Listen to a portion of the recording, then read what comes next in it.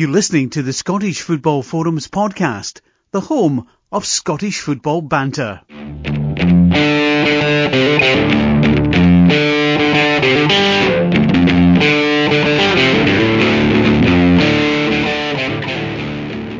Hi, welcome to this episode of Scottish Football Forums podcast, season 9, episode 58. I'm F-Bomb John, as good John likes to keep on calling me. How you doing, John? Yeah, I'm good, John. It's not that we want to call you, you've just sort of adopted that for yourself. To be honest, I think I'm a saint now. I've not sworn in the podcast, I don't think, for a few weeks. Maybe if we're not having you going Saint, me going Greavesy, or is it the other way about? No, I will see. Now that I've said that, I'll drop a few F-bombs, but we'll see what happens. How you getting on alright anyway? Yeah, I'm doing good, yeah. Just counting down to life changes, so yeah, all good. Aye. We're pleased to have another guest on, so we have current co-manager of Falkirk, not co-op manager, co-manager of Falkirk, and it's Dundee United, Wycombe, St Johnstone, Falkirk player David McCracken. How you doing? Yeah, not too bad. I was wondering how long you were going to take there with the amount of clubs you were going through. To be fair, who was spend a bit of time on it? Aye, we had Ali Graham on the other week and introduced him as man of many more clubs than a deck of cards. So you've not quite as many as him. He had a fair few. Yeah. But aye, how you getting on? Not too bad. Aye, same as everybody. I think the novelties kind of wore off for the whole lockdown thing, innit? You know what I mean? I think everybody's just starting to get back to some sort of normality. So things seem to be easing a wee bit. So hopefully we'll be there kind of in the next kind of coming weeks or month or so anyway. Yeah. What's lockdown looked like for you then? What you've been doing to kind of try and keep busy? To be fair, it's early on it was pretty much about still trying to make sure the players were okay, and there was stuff arranged for them, because at that point we never knew it was going to be this long. Making sure they still had their some sort of programs, some sort of kind of structure to follow in terms of their kind of fitness work, and make sure that they were ready to come back when the offset are finishing the season. At that point, now when you think back, you're thinking, there was absolutely no chance that was going to happen. But as time's progressed, obviously we've been put on furlough and stuff like that, so there's not really much in terms of that we've been allowed to do, just with the restrictions due to furlough. So you end up, it's been good in the sense, spend a bit more time with, I've got two girls, so spend a bit of time with them. And I think same as everybody else, working on your own kind of fitness goals. People seem to be going crazy with the fitness equipment, and people have been out running, jogging, walking, anything at all, just to kind of get out the house when they can. That one exercise a day, and then it's been extended to kind of a couple of times a day and stuff. So doing that, and just try to keep busy. To be fair, kind of started my licence course last week with the SFA.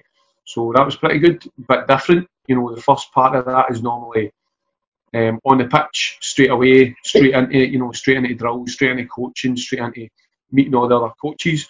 Whereas obviously, with the restrictions now, everything was done through Zoom. The Zoom facility which we're on just now. So but it was great. The SFA done fantastic. The way they covered it and took us through, kind of every part possible was brilliant. And I think not just with football and stuff like that, but I think with a lot of businesses across the world, it's a new way of doing business. And for people that have used Zoom for a few years now, but a lot of people this just kind of recently been introduced to it because of the restrictions and stuff like that. So I think a lot of people realise it'll maybe save them time in their business, rather than travelling 4 or 5 hours for a half an hour meeting. Definitely, They maybe just throw up a Zoom call for an hour. So it's been good. I think there's been a lot of difficulties and stuff like that, but there's been a lot of positives in a sense where people have learned new skills and stuff like that as well. So I'm always that type of person. You always try and take a positive out of a negative. And as I say, I've been trying to keep myself busy and try to, do as much as possible so that boredom doesn't set in. Yeah, has there been quite a few folk doing the A licence with you then? Has it been through like webinars and different things like that? Yeah, so there was actually they had to split it into two kind of groups in a sense. So we started last Sunday, and then there's a group starting this Sunday. Now on our course last week there was about 95 or something like that. All right, okay. So and that was covering from the UK, Ireland, and then right across Europe over to America and stuff like that. There was one of the guys over on Shanghai Shui, is it Shanghai? I Oh, can't I know remember. you. I Shenhui. But I know you. yeah, Maybe I. so he's coaching over there with a Juventus coach who's in Iran just now. So there was a massive kind of spectrum, which for them was probably easier. For some, don't get me wrong, there was some on the calls and it was the middle of the night. They're having to put, they're maybe getting their sleep at 8 o'clock at night and then getting up at 2 in the morning for a Zoom Yeah, call for 6 hours, which must have been a bit of a struggle. yeah. But it's been great. It's been a good start, and obviously there'll be a lot more to come. Aye, it's a good link as well because we've got Greg Patterson on the podcast next week from Oh, right, is SFA. it? Right, okay. Aye, So he's coming on next week, and my son's actually he's involved with one of the West of Scotland teams, so he's been doing a goalkeeping coach course on with the SFA as well. So Aye. Well, I think they spoke about it last week as well. Some of the courses that have been putting on, they've been very proactive with it, which has been great to see. There's kind of mental health ones in there. yeah, There's all your kind of usual ones, introduction to coaching and also goalkeeping coaching, the full shebang. But they have been very proactive, and it's been good to see. And I think a lot's took the opportunity to get onto them. Whereas if it was just kind of general day-to-day life, those kind of things might have passed them by. But they've took the opportunity to get linked in them. So good. as you say, it's a perfect time to update your skills anyway. Just now, there's not much else to do, so it's ideal timing. Absolutely, and I think, especially now, people realise, as time goes on, there'll be a lot of people, I think, having to change career. Just going to completely different industries, and that 100% includes football. I think this term is going to be pretty tough for a lot of players and a lot of coaches and everybody involved in football, just because of the uncertainty of where it's going to go. So I think me personally, I think a lot of players might fall out the game because they might be on a promise of clubs saying we want to offer you something, but we don't know when we're going to start, or we can't pay you until this date or whatever. So a lot of players, especially in the Scottish game, they're not superstars. They're not getting paid absolute fortunes. They're living month to month, and a lot might not have savings. So it's Yeah, a case they're not getting a contract with a wage coming to a football club. They're going to have to look elsewhere. And if they haven't already sourced, another career or a part-time career or something else in the background, then it's going to be tough. They've got to make that decision. Do I go into something that's giving me an income straight away, or do I hold off and on the off chance that I might get a contract? So it's going to be tough. yeah, definitely. Have you had that discussion with some of your players that you might have to let go as a result of this? Because there's obviously, you don't even know when you're starting your season. Yeah, we've as a club, we've tried to hold it off as long as possible, and I think folk has been they've kind of morally been very conscious of their employees. So since furlough came in, we've been fortunate enough to have 100% of our pay. That's everybody that's been on to furlough, and they've extended it, and now they've had to take the decision to to kind of follow with the kind of government guidelines. So they're now going to come down to 80%. But as you say, we had to go through last week. We made an announcement at the weekend, and we had to speak to a few players who unfortunately, aren't going to be getting their contract renewed at the end of this month, which, it's a horrible scenario anyway, and I've been in that position myself, and it's even more so just now because of the current climate, where it might be that bit harder for them to get a club, and there might be another 1,000 players out there who are looking for that same contract. And it is, as I said, just obviously being in the first kind of managerial job, it wasn't, it wasn't a nice thing to do, and stuff like that, and you don't like that happening to players. But unfortunately, that's, it's part of the game, and we've offered to support them as much as possible in any way we can, to help them source other clubs or give them recommendations or anything at all. But as I said, it is tough. We've seen other teams who took the opportunity straight away. They let go of a lot of players, a lot of kind of youth players and stuff like that, or they took the option just to go down to 80% straight away. So I think we've been fairly fortunate at Falkirk over the past couple of months. But now reality's kind of kicking a wee bit. They've had to kind of curtail their spending to the times that we're in. Yeah, I mean, we hear about players in the past. They've said that when they've been let go of a club, it's almost like they've just been discarded. There's no follow up or anything. It's just a case of you're no longer in a bridge, you're no longer a problem. But I think more and more people, we've also had guests talking about it, the importance of the fallout after football, because mental health is obviously a big thing. So it's really good to hear that you guys are trying to put something in place to help these guys, even if they're not going to be on your books next season. Yeah, well, and as much as we say to them, and I'm pretty sure I'll maybe follow up with a call or some messages and stuff like that to a few of them. But the thing of maybe they don't want that help, just purely because of what's happened, the scenario that's happened. Sometimes some can't come back to grips with that. But I'm hoping if there is anything that we can do on a personal level, then absolutely we would do it to help. Because myself and Lee, my co-manager, we've been there before. We've been in that position where you're getting told you're not getting a contract, and and you might even be sitting there thinking, it's a contract conversation, but it's going to be an extension or it's going to be something positive, because you think you've possibly done quite well, and and then it quite quickly, that shock of being told that you're not getting a contract, is pretty tough. Yeah, it's a strange situation with football. When you had these situations in the past yourself in your own playing career, how did you deal with that? With those scenarios? I was lucky to have a kind of network around about me that, that helped me with that. Or, I was quite fortunate in the sense that, I wasn't too long without a club.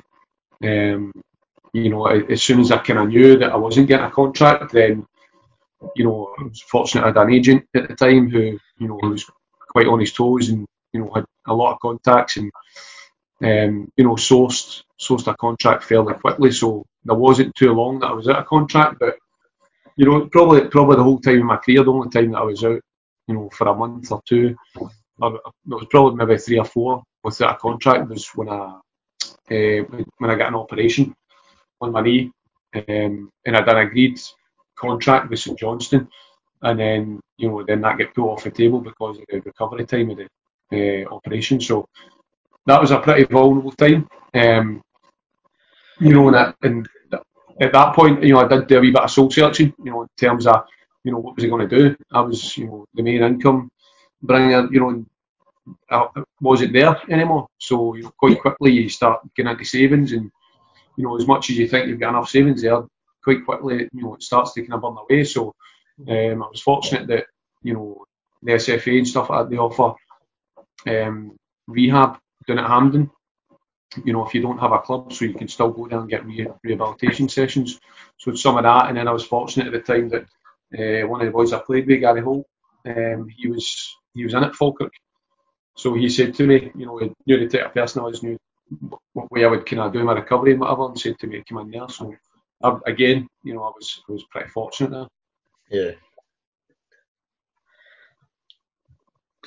Yeah, I'll just asking that. You obviously at your stage didn't have something else to fall back on, dipping into your savings. I know one of your players, Michael Doyle, has his own personal training business, and there's Shay Logan even up at Aberdeen in the higher echelons of the game. How important is it that football? How much more important is it now that footballers prepare for a second career almost? Oh, absolutely. Especially in Scotland, as I mentioned before, it's not the big money game it used to be. Unless you're at one of, Celtic, Rangers, Aberdeen, Hearts, possibly one of the kind of kind of more higher paid clubs and stuff like that, then, as I say, there's a lot of professionals who live week to week, month to month with their income. But that process that I went through, I'd only just started. I'd done my level 2 gym instructor course just before that, but that was a kind of shot in the arm. Once I got that injury and then realised I had no contract, it was like, I need to start thinking about what I'm doing, and so then I'd done the same, I get my personal training qualifications, and started looking about, kind of 2 or 3 other industries as well. And it's massively important, but, you've got to say praise to the PFA, the Players Union, who are, again, they've been very, very proactive. I know Chris Higgins is in there now, so he's been great, along with Michelle and Fraser and stuff like that, really being there for the players, not just on the terms of a career or a kind of different career path or something to supplement your football income and stuff like that, but also through the mental health and through the legal side of it as well, because I think there's going to be a lot of the kind of legal side that's going to play a big part, with players getting let go from clubs, possible contracts they had and so forth, and the PFA are playing a big part in that, and that's obviously what you pay your monthly membership for, to have them backing you in times like this. So it's important that they're there for the players, and as I say, they're doing a great job. Yeah, it's good to hear the word support at times like this, because from the outside looking at the reconstruction stuff, the word support doesn't seem to be falling into place. It's I'll try and keep my personal views out of this as much as I can, but obviously listen, that's what this podcast is about, is it? No, let's get it. Exactly. You just need to listen back to the last few weeks. But from your own point of view, I mean, you've obviously been affected because you were a point behind Raith Rovers in an exciting League One race, and then all of a sudden it gets stopped. That league get called, and it's taken 2.5 months, and eventually we were sticking with the status quo. Just give us your initial reaction. But obviously, at the beginning, we were devastated. We were angry and stuff like that, and quite rightly so. There was games there still to be played. We were in a good run of form. Raith Rovers just a week before that had one of their main goalkeepers just get injured. Which could be a deciding factor in the run at the end of the season. As you say, we were only a point behind them. We'd had them to play the last game of the season, stuff like that. So there was so much there to play for, and we weren't the only one in that scenario. Obviously, you look at Partick, Hearts and stuff like that. The position that you can't finish off that opportunity. We'll never know what would have been, but at the end of the day, we now look at the scenario we're in. There's absolutely no way they could have finished the league, I don't think. Just the scenario we're in. So, those guys took the vote, and I think there was a lot of self-interest in it, quite rightly so. Each club has got to look after their own in their own position and what their needs are, whether it be financial or any other sort of thing that comes into it. But we as a club, we were just percent, disappointed with that. But as you say, we've went weeks and weeks now with this reconstruction chat, and the first couple, I thought I was pretty hopeful. I thought there was an opportunity there for Scottish football to get revamped a wee bit, shake it up a wee bit, make it maybe a wee bit more competitive, bringing a couple of teams into it. Kelty and stuff like that have done amazingly well, and they've spent a lot of money, to try and, achieve, what it was they did achieve in a sense. But, unfortunately now they're going to have to do it all again, so to speak.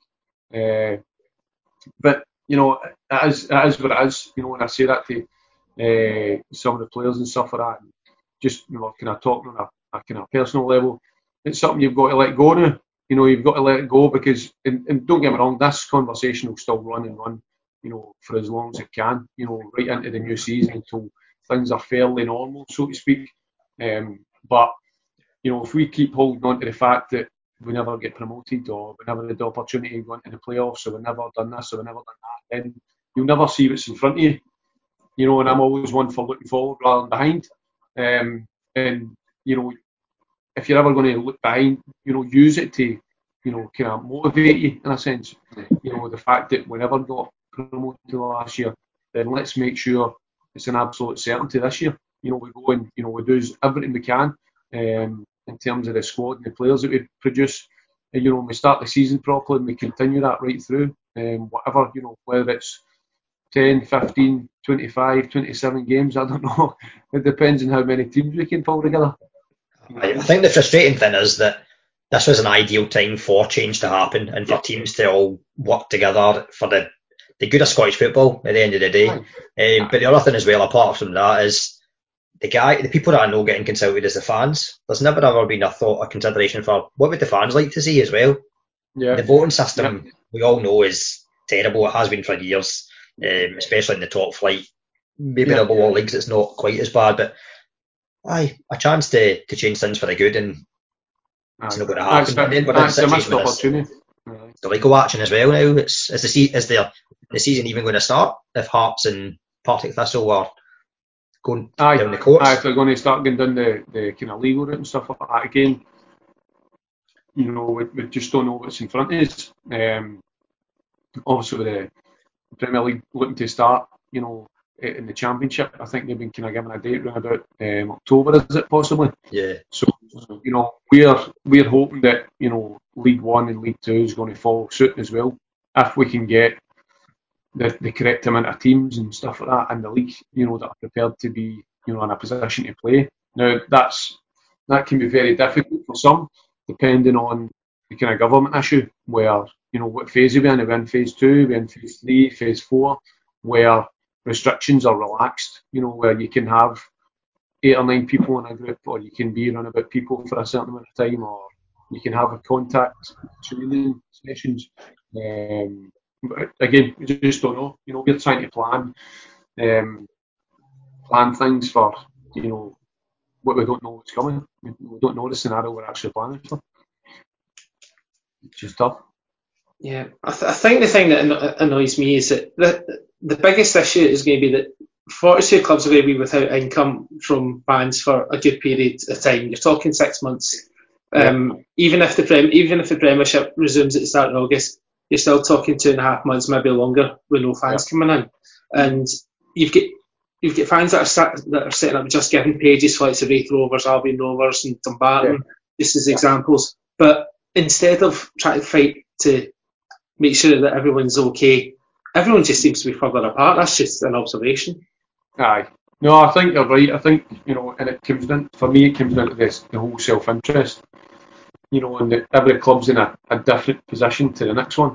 You know, somebody might have a bit of money in the bank and say, right, yeah, financially, we can probably get through that stage, and, you know, if we can use, you know, online games or something like that, or whatever it might be, you know, try and bring a bit of income through that. Other ones are just straight down the line. No, there's no chance. We just want to sit until we can get fans back, you know, because a lot of teams will rely, especially the part-time teams, might rely on, you know, their functions and stuff like that. You know, the hospitality on a Saturday. Yeah. Probably earn more for that maybe than what's coming through the gate. So it's tough, you know, and you can't expect somebody to say yes when there's absolutely no chance of them being able to survive. But you know, it'll be interesting to see what comes over the next couple of weeks and stuff like that for the likes of League One. You know, where there's maybe 3-4 of us who are kind of saying, you know, we're ready to go. We're financially we can deal with this. And there's still another group who can't commit to it. So I've absolutely no idea where it's going to go with that. I guess what we've seen in the last week is this guy, is it James Anderson, has pledged so much money to help out Scottish football, at 3 million across the board. So at least that's something. But you think the government have obviously had the furlough scheme, but they could have done a wee bit more when you think of the impact that a football club has on the community and society. Yeah. The money it brings in. Yeah. And even to go into that, you know what I mean? Clubs will be missing out on that income as well. You know, whether it's hiring their pitch out or, community teams and stuff like that, where there's a revenue coming through that as well. And no idea when that's going to come back either. Kind of grassroots football, like community football and stuff like that. I think that's way down the line, to be honest. Which is going to be a massive one for some clubs, ourselves included. We have the foundation at the club, and they're not directly linked to the club, but we work hand in hand with each other, and they're it's a tough time for them because they've got a massive setup and they do an amazing job in the community, but obviously with no idea when that's going to get back to normal. Yeah, I noticed that James Anderson also put money into women's football. I think it was something like 250 grand to 300 grand, which is good. And that's another league that no one's talking about because women's football only just started when COVID-19 happened. So they don't even know what's happening there. I know the Scotland women's team, their remaining Euro 2021 fixtures, they've got that penciled in for September, but the actual women's game, they don't know what's happening there either. It's very unfortunate, isn't it? Because, as you say, women's football is on a massive surge just now, or it was anyway. You know what I mean? And I think if it continued the next couple of years, it would have been at a right decent level. Personally, I've worked alongside Glasgow City and stuff like that, so I've done some strength and conditioning work with them just last year, but. And to see the progress that they've made just in the months that I was with them in terms of, I don't mean just with myself, I mean as a club, and they're playing in Europe and all that kind of stuff, so it was good times for them, but again, it's worrying times ahead because it's hard enough trying to get an injection of income or money into the men's game. It's going to be even harder for that for the women's game.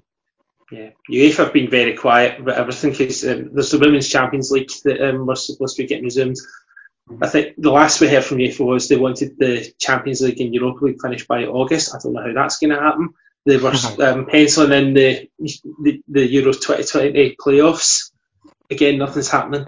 They've been very quiet, which I think is very worrying as well. They're talking about some kind of mini tournament in Lisbon. Something like that. They're going to have some kind of Champions League Royal Rumble. Is that what we're talking? Maybe. Just put all 8 teams on the pitch with 8 goals or something like that. Aye. First to score 10 goals is the winner. Aye. It's madness. It's just it's crazy. It's crazy times. Yeah. But we could probably talk about reconstruction and all that till, as you say, months. So we should probably move on to something a bit cheerier, more kind of cheerier subject. So going back to your early days in football, I know you were obviously at Dundee United as a youth player, but what was your kind of introduction into football? For me, I never started playing football until I was about 11, and I joined Hillwood Boys Club. It was over on the south side of Glasgow, over in Pollock. Okay.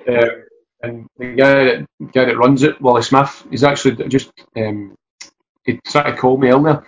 Wally's done amazing things for grassroots football, and Hillwood especially.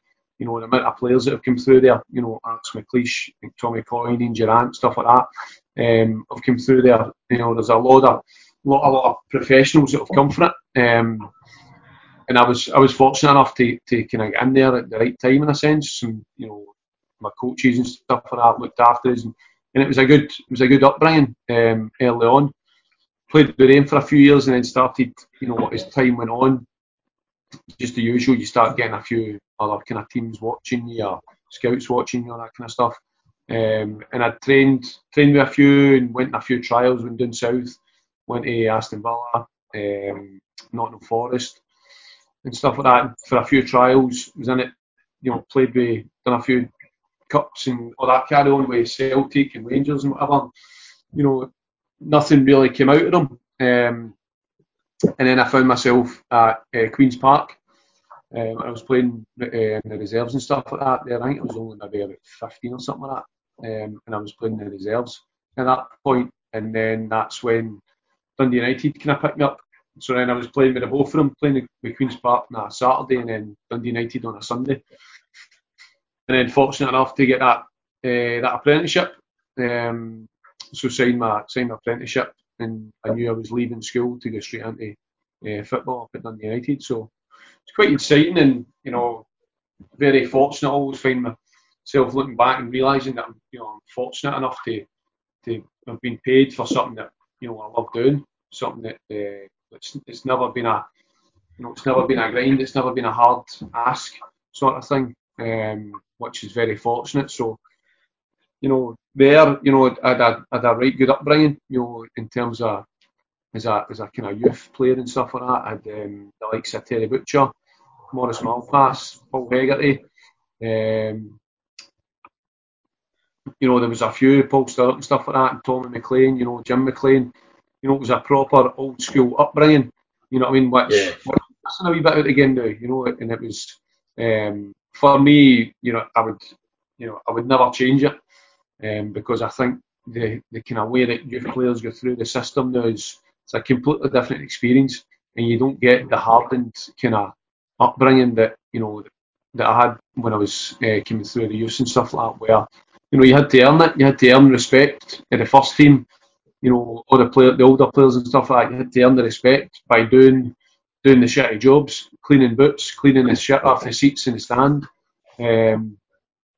mopping up, cleaning the changing rooms, all the rest of it, and you'd take a few slaps every now and again if you opened your mouth in the wrong way, which is, it's not kind of part of it, but it was good as well. It was a good bit of banter and a good upbringing. Was it helped as well in terms of knowing what the reputation was like for Dundee United running through young players? I obviously at that age you're not really kind of thinking about that. You're not thinking about the history of the club and they've done it before and all that kind of stuff. Not until I kind of got up there, and then I realised that the squad at the time, there was guys like Jim Patterson, Craig Easton, stuff like that who were playing in the team. And they were playing in Europe and stuff like that, and they were probably at that time they were maybe only, I think Easton that must have been about 19, 20, and that's when I thought to myself, like, that's not that far away, I've got a 2-year apprenticeship here and I'll be 18 at the time, if I can do well enough and get myself a pro contract, I could be playing abroad, all these things start getting through in your head. Yeah. But then that gets quickly brought back down to earth when Terry Butcher starts slapping you about and all that. So did you... Can't hear the fucking ball right and shit like that, you know what I mean? So a quick reality check there, aye. You've no headed it right until you've got a big bandage around your head with blood. Oh, by the way, I've been there actually. One game I was playing for Wickham and bust my eye open like 2 weeks previous to it. And then it was like 5 minutes into the game, exact same thing. Bosch headed the back of the striker's head and it just burst right open again. Because the stitches in the set, like the doctor was like, I can't stitch it. He says, I'm just going to need to try and wrap it. So sure enough, I'm kind of in the changing room and fucking wrapped it, came back out again for this fucking big stupid band. I've never heard the end of it. I've never heard the end of it. So I should have looked at that picture. So who were the guys then that the senior players that looked out for you at Dundee United? Was there certain ones that kind of took their time to look out for you, or were they worried you would come along and take their place? No, well, like obviously, as I said, I thought of a good grounding in terms of the coaches, so like Maurice Malpass and Terry Butcher, in terms of defender-wise, proper learning for some really good experience here, internationals, at that point. But then, as I say, the likes of Jim Patterson, there's a guy, Jason DeVos, big Canadian. Oh, yeah, I remember him. He was good. And when I came into the team, he was the one that was playing beside me. And I probably looked like a wee skinny boy beside this guy, right? Because he's an absolute unit. But no, he was good in terms of taking me through things and showing me a wee bit of extra stuff and just kind of learning the basics. And I think the amount of time I was at the club, the amount of managers and kind of coaching staff that kind of came and went, and obviously Alex Smith was a mainstay there at one point as well.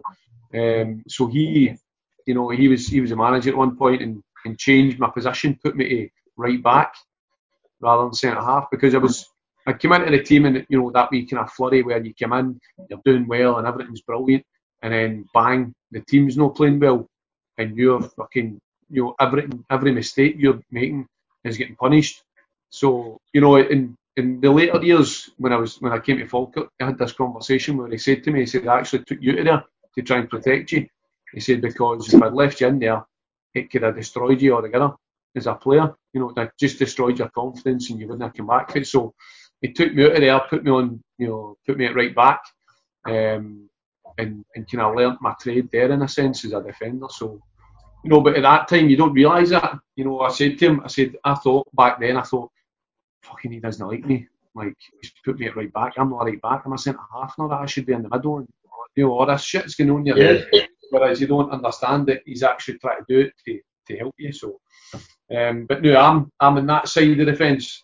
And now I'm saying to players, look, want to try this, so want to try that. And you can see the exact same thing. And I tell them that story. You know what I mean? That's, we're trying to do it to better this part of your game, or give you a wee bit more experience, or letting you see the game from a different angle and stuff like that. So, you just hope that, they're taking it on board. But at the same time, I'm sure there's still wee voices in their head saying, I don't play this position. Why does he keep playing me here? You know what I mean? So, aye, it's like when you're a wee kid and your parents are telling you something and you're like, that's a load of shit. And then you become a parent yourself and you hear yourself talking like them and you're like, oh no. You die a wee bit inside, don't you? You're like, I popped into my mum or something like that, my dad. I know, fucking, am I that old? I've had you fucking said that, No. Alex Smith was one of the best, though, in terms of the young players, in terms of bringing them through and taking them out when it was right. Obviously, we're Aberdeen fans and we know firsthand what he was like with some players that we had. Of course, absolutely. Mm-hmm. You know what he's all about. Obviously, he's done a massive job up there, Yeah, definitely. Although when I think of Alex Smith's time at Dundee United, there's one incident that comes straight to mind, and that's the Jim McLean and John Barnes incident. Did you witness that at the time? I never witnessed it firsthand. We were still in the changing room at the time, but quite quickly, we came out and people were talking about it and all that kind of stuff, and you weren't surprised, But at that time, I think Jim McLean was under a lot of stress at that point and stuff, and just the way the conversation went, I think he'd already, earmarked the boy and said to him, look, listen, don't be asking any stupid questions about this or that. And fucking sure enough, the boy just, chanced his luck and asked it, and that's how he got escaped. You know what I mean? So, but Jim McLean, he was a hardy man. He was proper old school, and we used to go up at lunchtime, right? So you go up the stairs and wee Maureen would be there and that, and they'd make your rolls and you'd put your order in the morning, right? So you'd get the sheet and it would be like 2 ham-salad rolls and soup or something like that, whatever. And then you go up the stair and you see if you were one of the first up, you would go back down. I've seen boys go up and then come back down again because they're the first ones up. Because if your first one's up and the first team's not been up yet, you get your balls kicked. Because the kitchen, like we would be in here, the canteen, and then the kitchen would be there, and then right behind there was his office. So as you come up the stairs, you walk past his door, but he had a door into the kitchen as well. So he could hear any noise. Sure enough, he's straight out, and fucking hell, man, he would let you know about it. Like, what are you doing in here? And you'd be like, oh, just up to get lunch or something like that. You know what I mean? Some young boys know who it is they're talking to, or what it actually means to be there. And you'd be like, what? Says, where's the first team? Oh, they're down the stair getting changed and that. What the fuck are you doing up here? And they'd just like, right, get the fuck out, I can go and do this, or you'd be sent to do some sort of job or something like that.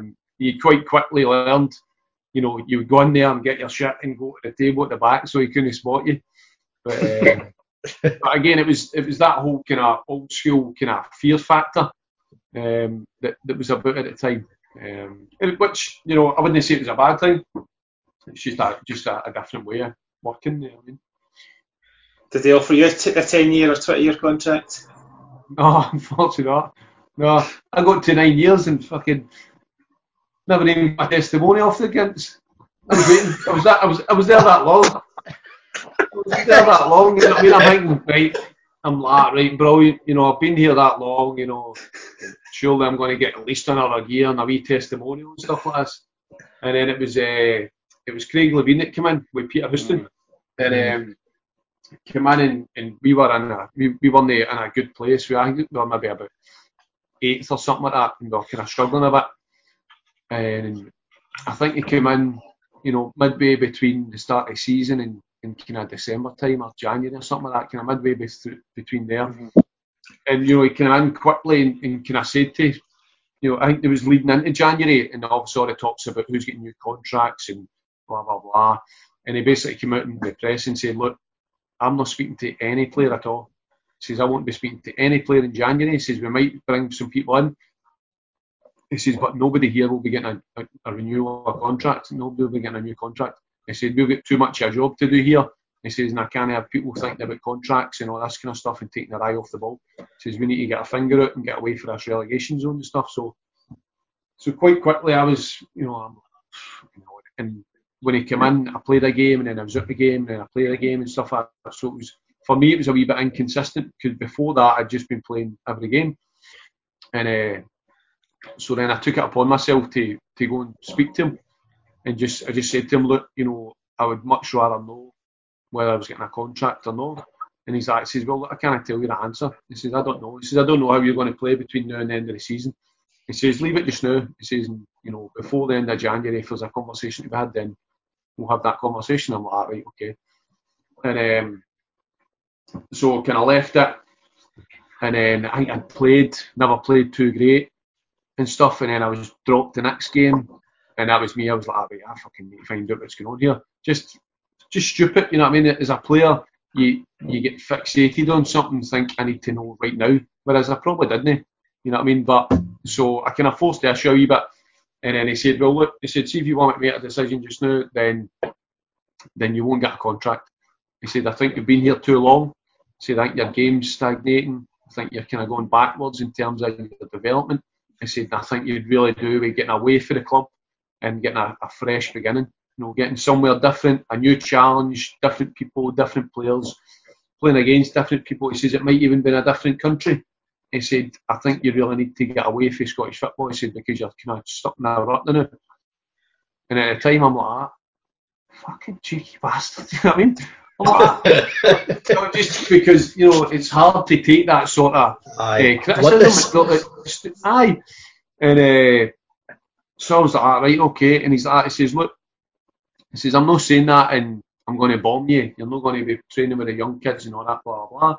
He says, "I still need you to play." He says, "You'll still be a big part of the team and, I'll still need you to play for now at the end of the season." He said, "But," he said, "if you really need to know, then I'll tell you that just now." He said, "So if you want to actively look for other clubs, then do it." He says, "And I'll help you out." He says, "If there's anything I can help you out with." And to be fair, for the start of the conversation to the end of the conversation, he kind of made me feel at ease with it.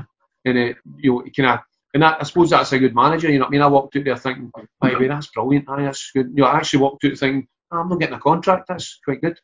You know what I mean? What the fuck? How's that a good thing? You know what I mean? But as I said, that comes with years' experience. He kind of turned the conversation around in the fact that, put it on a positive note, that it was a fresh start for me somewhere else.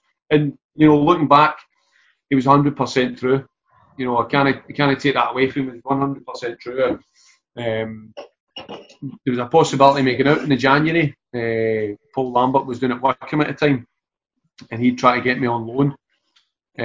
But I think Craig Levein was possibly trying to get somebody else in, and it never happened, so I couldn't get it. But from there, I met Paul Lambert a couple of times between then and the end of the season. And then obviously he signed me to get into Wycombe. But once I went down there, I had to change as a player because I wasn't getting away with things. Because I'd been at the club so long, and you'd maybe made a mistake in the game, and nobody would really say it to you because you were kind of an experienced pro at the club and all that shit. Whereas people used to be hammering me, and that's what happened when I went down to England. Quickly got found out, so I had to change. It must have been easy at training under Levein anyway, playing against no strikers. What's that? It must have been easy at training playing against no strikers though under Levein.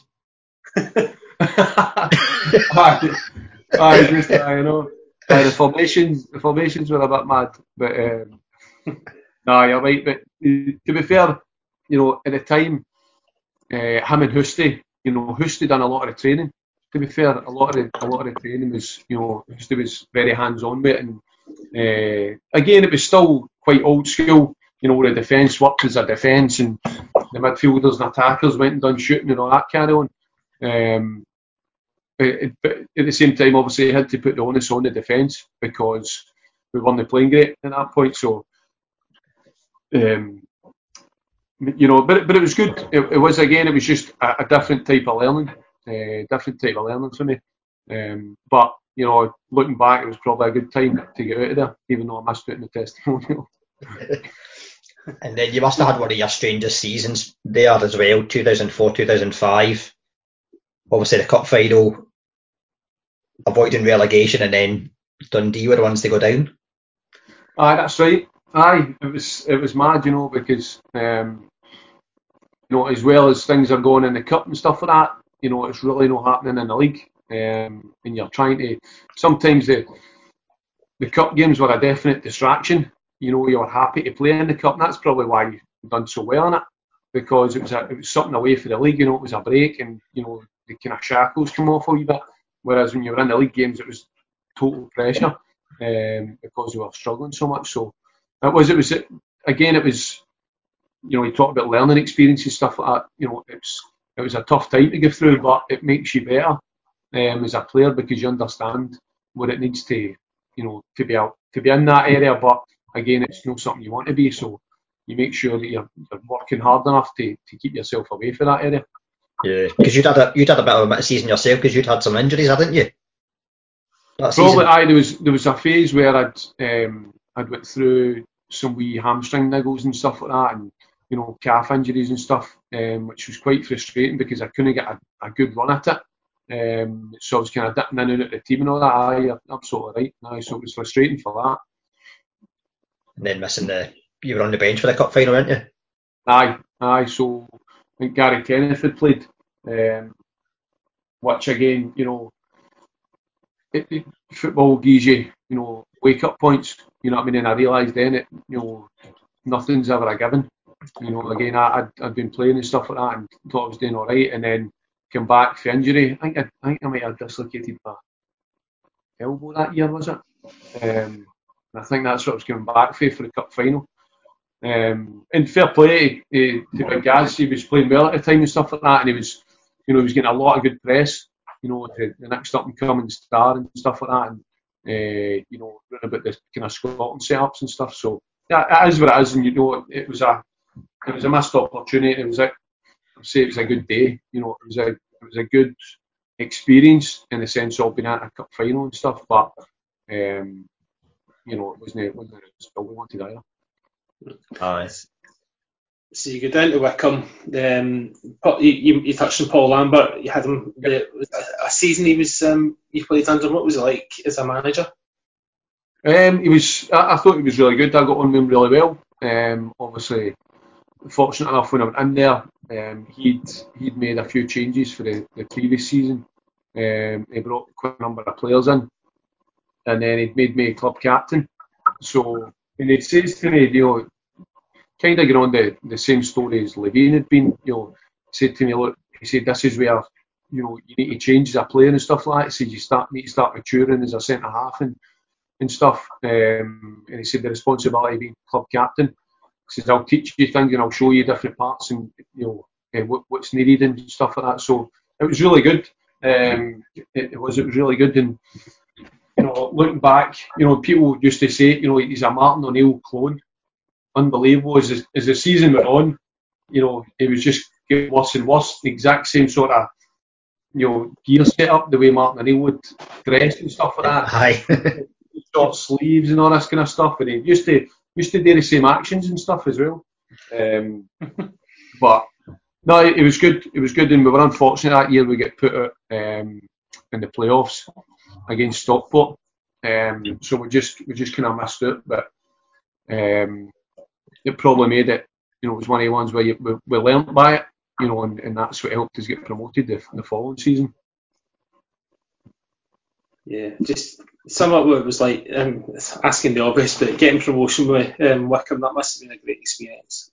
Aye, well, obviously being club captain and stuff like that as well. And you know, in that summer, obviously when Paul left, there was quite a few, because of the circumstances he left. There was a bit of a bit of stuff going on behind the scenes that, you know, and we felt as though he hadn't left in, you know, kind of the right note.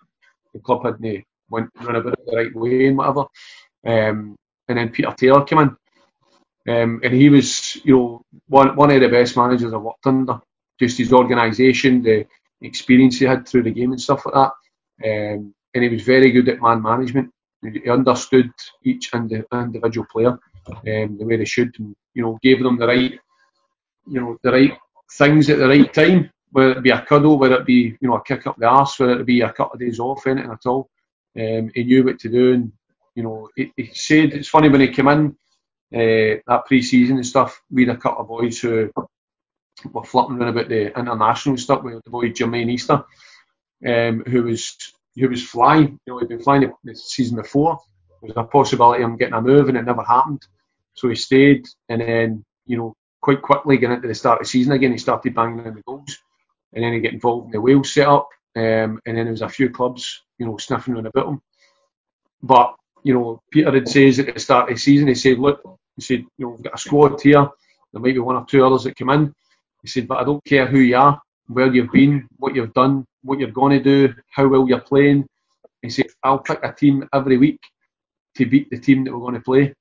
He says, I don't care whether you've had 10 clean sheets, you've scored 2 hat tricks the past couple of weeks, you've scored 10 goals, you're the best player in the park, you're the captain. It doesn't matter. He says, it doesn't matter who you are. He says, I'll put a team on the pitch to beat who we're coming up against. And sure enough, that's what he done.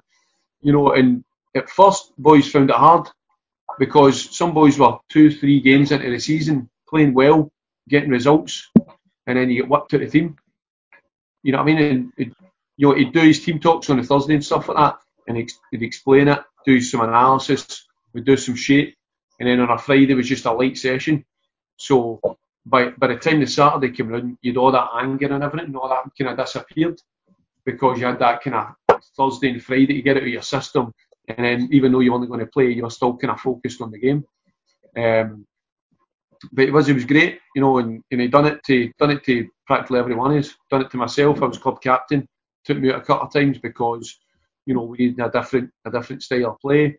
Took Jermaine out, who was, you know, he was top goal scorer in the league, I think, and he changed him for one of the games. Put a boy Chris Zabrowski in.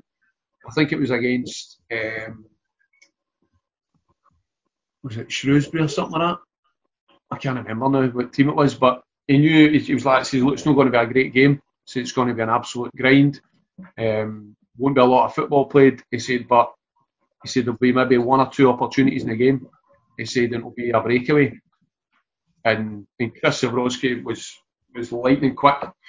Wasn't the best technically and stuff like that, but he was lightning quick, so sure enough, it was an absolute dogfight.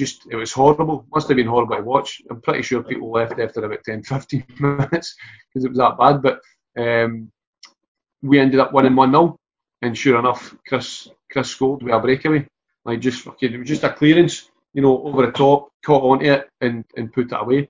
You know, and it's looking back at things like that where it's almost as if he's predicting what's going to happen. You know what I mean? But again, that just comes with experience and about the leagues and experience of managing different people and different players and stuff. So, you know, we done really, really well right to the end of the season, and then we had a wee bit of a flutter, you know, a wee bit of kind of purple patch at the end of the season where we weren't quite getting the results. And I don't know, it might have been the pressure of, you know, actually getting promoted and everybody starts talking about it and stuff. It can get to you. And then sure enough, on the last day, we were playing Bury at home, and we, after about, I don't know, I think it was about 10-15 minutes, you know, we had to win, I think. We had to win, Bury were the other team that were going to get promoted. If they won and we get beat, they would have been promoted rather than us. But so we had to win and they had to draw, or, you know, if both of us drew, or if they lost and we drew, sort of thing. It was only like 1 point or something. So ended up we ended up getting beat, but so did they, I think, and we went up by something like fucking 1 goal. You know what I mean? But our game had actually finished, and then we're all waiting on the result. you know, and there was nothing. Nobody knew the game was still going on. It went into extra time and all this kind of stuff. The fans were on the pitch, or that carry on. And it was probably a good 10 minutes, which seemed like about fucking 2 hours. We were inside the changing room, that kind of stuff, waiting. And then obviously the result came through, and it was absolute carnage. It was chaos. Tables and everything getting thrown about, and fucking that was it. You know, everybody was up in arms, but it was brilliant. It was as I say, it was a great experience. You know, fortunate enough to have a couple in my career. So, because some boys don't get that experience. You know, some boys are always in relegation fights, or they're always mid-table, or you know, they never get a decent cup run and stuff like that. So I always think myself, you know, I'm always grateful for the opportunities I've had and the experiences I went through. What was it like playing at Adams Park, an old-fashioned type of ground down there, and the atmosphere? What's it like there? It was brilliant. It was good. The chief exec there, Steve Hayes, had put a lot of money into it and stuff like that, and they put a lot of the Wasps rugby team. They used to train there and stuff like that as well, so he had a lot of money in them as well. But at the stadium and the fans and that were great. It was you say, it was like an older style football ground. They'd kind of updated one side of it with a pretty decent stand. But the crowds are good. You know, you're talking kind of 4,000, 5,000, 6,000 for that level was all right. Was pretty decent, and it definitely helped. You know, definitely helped in the home matches and stuff like that as well. So, you know, you definitely need that. But it was a good change. It was a good change away for Scottish football, as I say. You know what I mean? Something completely different. You find the standard much different when you went down there? The standard, a lot of people, you know, a lot of the press when I went down there was all about, you know, why they came from an SPL team at Dundee United down to League Two in England, you know, and obviously I was going through the story of needed a break, needed a change for, you know, Scottish football and stuff like that. But, you know, I actually went for Dundee United, you know, who is obviously, you know, a big club, down to Wycombe, who would be deemed as a kind of smaller club, so to speak, but the infrastructure on that they had around about them was way more than what Dundee United had. You know, at Dundee United, we were getting changed at the stadium, then getting a minibus to a training ground, having to set up the goals and stuff, then go through training, then take it all apart again, put it back in the bus, and take it back again to the stadium. You know, there was nothing, you know, on site, whereas Wycombe had their own training facility. So they'd a training facility beside Beaconsfield Airport, and you know there was a full setup inside. They'd a gym and that inside, couple of changing rooms. They'd a chef, fucking stuff like that, and then 2 or 3 football pitches as well. So you know, you know, financially the money was better as well, which definitely helped. But you know, it just shows you the kind of differences for people's, you know, expectation of going for an SPL team at Dundee United down to a League Two club. But, you know, in a sense, everything's getting better, which is strange.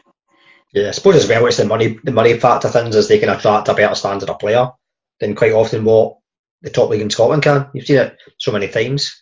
But your last season there, obviously that season you kind of decided not to sign a new contract. Was that kind of a decision you made quite early, or? No, it'd been left right to the summer.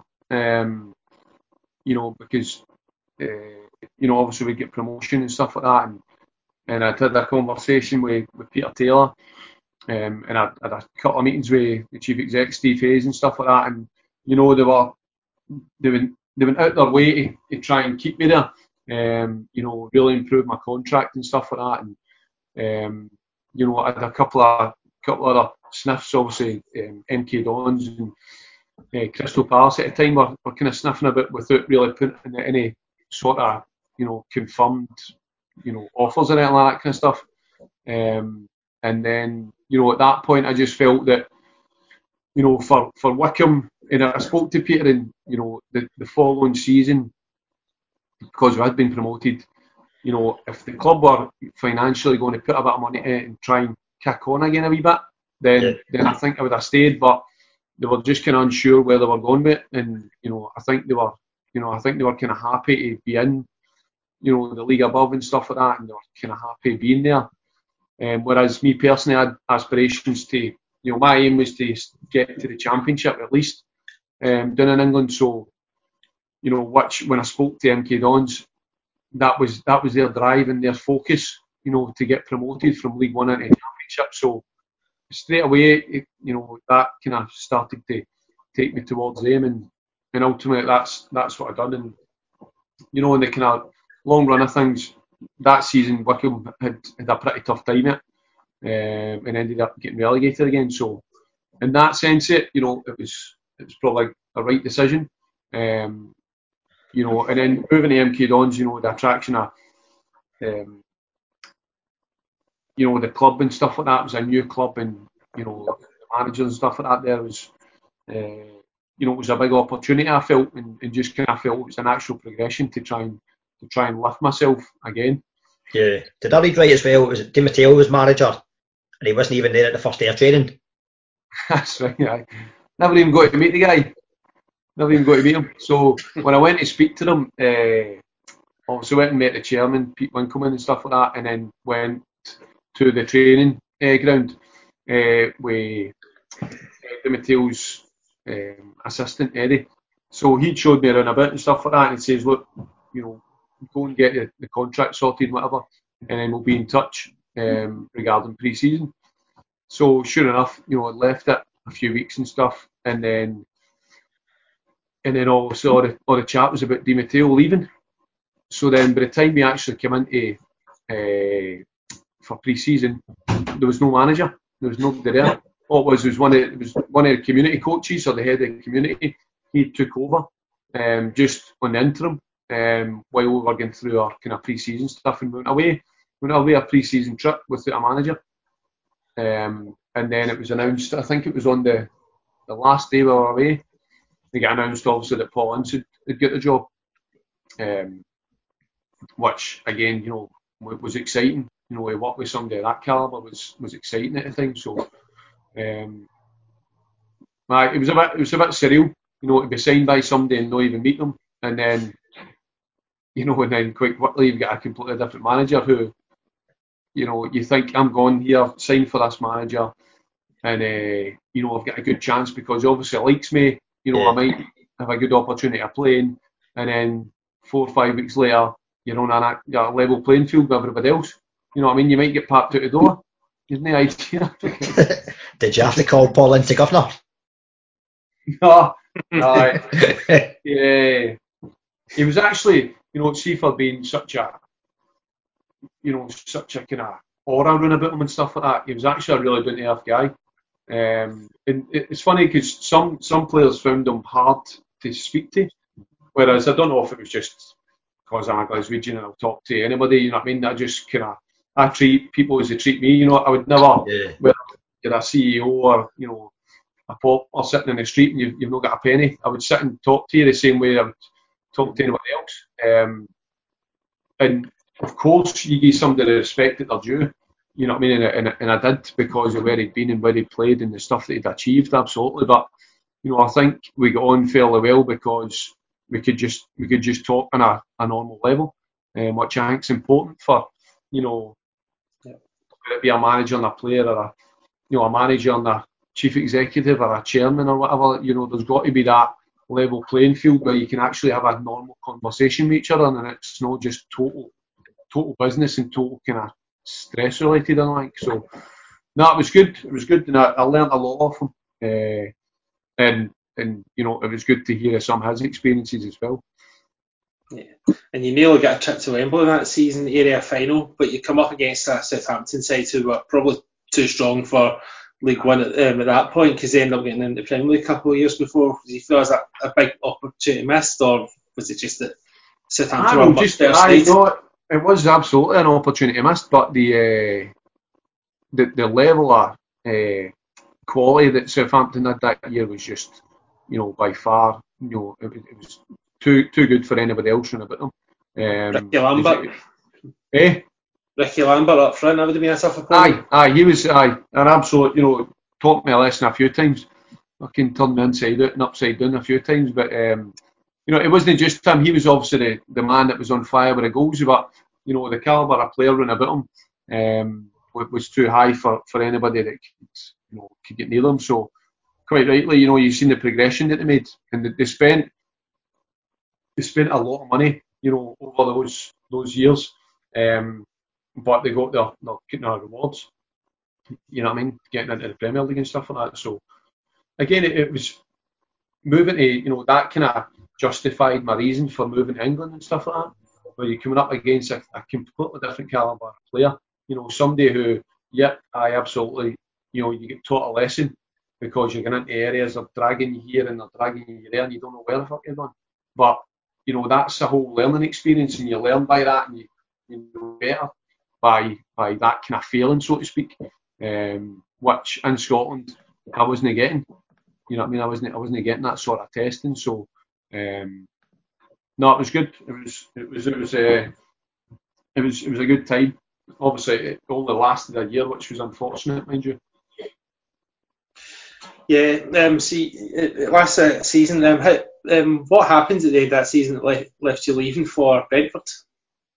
No, well, just I think at the time, I'd near the end of the season, I wasn't as consistent as I should have been in terms of my performances and stuff like that, which left me to being, kind of in for a few games and out for a few games, and and I probably didn't show up in some of the bigger games, that I should have. A couple of games, one of the games I remember against Leeds, Jermaine Beckford, him as well, that kind of standard of player and stuff like that, and I did, I'll quite openly say, I was kind of not out my depth, I wouldn't say that, but I didn't play as well as I should have, and that probably cost me, coming into the end of the season in terms of, staying there for that second year that I had, and the option came up that, Andy Scott at Brentford was interested in me, and I think obviously MK Dons had seen it as an opportunity possibly to get a better, what they seen as a better standard of player in, for me to go out and somebody else to come in, which is, again, as we spoke about earlier, that's football. I'm thinking, right, I've had an alright season here, first season and stuff like that, get a good pre-season in me, and and kick on next year, and then quite quickly you're told, there's an offer here for another club, we think you should take it. You know what I mean? You're like, oh, do you? Aye, fucking hell, that's brilliant. That tells me everything I need to know. But it's one of the ones, if you don't take it, where do you end up? You end up in there, and you're pushing and pushing, trying to get back in a team, and you end up having that feeling, you're not wanted, so to speak. So I took the opportunity to move on. So Yeah. So Brentford not a good time. I'd went for being at Dundee United for so long, and then in the space of 2-3 years, I'd done another 2 clubs, and I was going to my third club. You know what I mean? So I was kind of moving about fairly quickly. Is it difficult as a player, kind of off the field, like moving about? Yeah, well, actually, in terms of location wise, I never moved at all. Right, okay. Like the family at the time and stuff like that, just stayed in the same place. We stayed in Reading, and I just travelled. Which travelling to MK Dons every day was a grind. I'm not going to lie. Up the M25 and stuff like that. It was hard. You're doing like 90 miles each way and stuff like that. So it's hard, and especially if you catch it at the wrong time, an hour's journey can be 3 hours quite easily, just with a bit of traffic and stuff like that. So, that possibly took its toll sometimes, in terms of my performances, whatever. But that was it was never a thing to kind of keep moving, because my oldest daughter, she'd only just started school when I moved into England. So, I didn't want to move her out to another school after 2 years, and then the possibility, if I had moved her up, say we'd moved up to Milton Keynes, and then after a year I'm getting told, oh, you're not wanted, so then we're going to move back towards London, and then, so it was important that she had a kind of settled upbringing in terms of schooling. Yeah, definitely. Aye. I mean, how different? from the outsiders, some people probably say, "Oh, football should be able to adapt." But when you're travelling, 90-mile round trips just for playing games, it's going to take its toll at some point. How difficult was it Brentford, Troy? Because again, it didn't quite work out the way you would have liked it. No, and Brentford was a very frustrating time. It was probably the first time in my career where I was kind of searching for myself as a player. I was trying to understand what was going on with myself, understand what was going on with the manager. So Andy Scott, as I said, had signed us in the summer.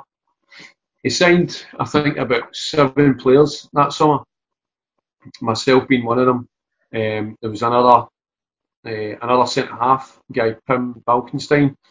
He'd signed us 2. He'd signed another defender, and then a few midfielders and stuff like that. So, but I'd went to see the training ground and stuff like that. He said to come down and see the training ground, and Pim was there as well. So he's talking to the two. He's these are going to be my 2 main centre halves. This is what's going to happen. Blah blah blah. The whole story. So we're like, right, sounds good. It's quite positive and stuff like that. Looking forward to getting into pre-season. Went into pre-season, and sure enough, the majority of the games we'd played together or played most parts of each game and stuff. And then we got to the first game of the season. We were away to Carlisle, and the first kind of 20 minutes were horrendous. Right, everybody were fucking weather shot, right, absolute shit. And then when did that? I think we were in 2-0 down or something like that at half time. Right, so he's getting off his nut, and a couple of boys are chipping back and whatever, and then ends up he whips me off and whips the right back off as well. Changes one of the midfielders midway through the second half as well, and then for there, that was it. My career at Brentford just died a death. I was on the bench like pretty much every single game. And then it got to the point where I was travelling and I was like the 19th man. So I was travelling down to Bristol and stuff like that for an overnight stay. I'm on the bus all the way down there, overnight stay, go to the game on a Saturday, and then you're not even stripped. You know what I mean? And I said to him, I had numerous conversations in the sense of, right, look, what's happening? If I'm not playing, let me get on loan. Tell me what it is I'm doing wrong. What is it I can improve on? What is it? Is it just the fact that I'm a different player to what you thought you'd signed or whatever? And the hardest part it was, he would never have the balls just to turn and go, look, you're not good enough. I don't think you're good enough. Or, you're not the player I thought I'd signed, or, I prefer, somebody else, or you need to go and play this, or you'll get this in your game, or whatever it might have been, and just had the balls to say it. Whereas he would always just come away with, look, listen, you're doing great, you were brilliant through pre-season and all that kind of stuff, and just keep plugging away, you'll get yourself back in the team. And there's only so many times you can hear that same story, you know what I mean? And then it got to the point where I said to him, look, I want to get on loan. This was probably about December or something. I says, look, I want to get on loan, once it comes into January and stuff like that, can I get out on loan, just get some games? He's like, no, we need you here and stuff. So then that was me just mentally, I was gone, because I was thinking, he's not playing me, he's obviously not interested in playing me, he's taking me to games and he'll strip me, but he won't let me go and get games elsewhere. You know what I mean? So he's kind of hampering me both sides.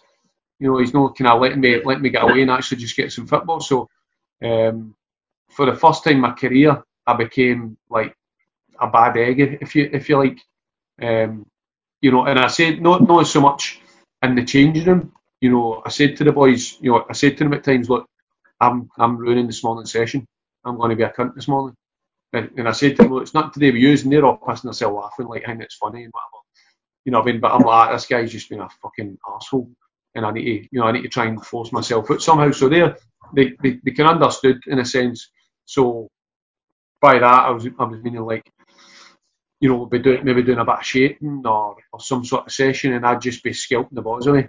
Anytime it came near me, I'd just, what I mean, it might be a passing drill, and I'd just launch a pass miles away. You know what I mean? And the first couple of times, I think he maybe thought it was accidental, and then he kind of done it again, and he kind of stopped for a bit, and he came in and he says, "What the fuck are you playing at?" And I went, "What are you talking about?" And he went, "What are you doing? You're just fucking learning ball. You're ruining the session." I went, "I'm not ruining the session. I'm ruining the session. No. Like, just kind of try to kind of back it off." He's like, "I stopped me, asshole." He said, "Just dairy drills right and all that kind of stuff." And I says, "Oh no, listen, I'm trying my best here. I'm trying my best to get back in the team and all that. And just being a fucking idiot." And sure enough, we kind of started another bit, and I done it again. Just learned it. He went, "Look, Chris, just go off, Connie." And I'm like, "Right, okay, no bother." And the boys are pissing themselves laughing. And that was it. That was kind of a breaking point, because 2 days later he said to me, "Right, look, you can go out on loan. You can go out on loan in January." He says, "You're not going to play here again." I says, "Why not fucking tell me that then? Like, last month, 2 months, or you know what I mean? Why not just tell me?" And it was really, really frustrating at times. Just being in that position and nobody able to do anything about it, and that's what I had to succumb to actually get myself out. Aye, because it must feel like you're not doing your job properly if you can't get to play the 90 minutes at the end of the week. But I would imagine, and I don't know, do you get certain players that are quite happy just to pick up the money and not even bother playing? I'll be honest, there's not many I've played with or know in the game that that would ever come out. They would never admit that, or I wouldn't say. I don't think I know anybody that's actually been like that, but I think there's people that know their place in a squad. Yeah. So I know, like, take a goalkeeper for instance. There's some goalkeepers who are very happy being a number 2 at a successful club with no ambition, or they know they're never going to play. You know what I mean? But they'll sit there and they'll be a good number 2, and the opportunity now and again might come up. Then they might go in for a game and come out for a game and all that kind of stuff.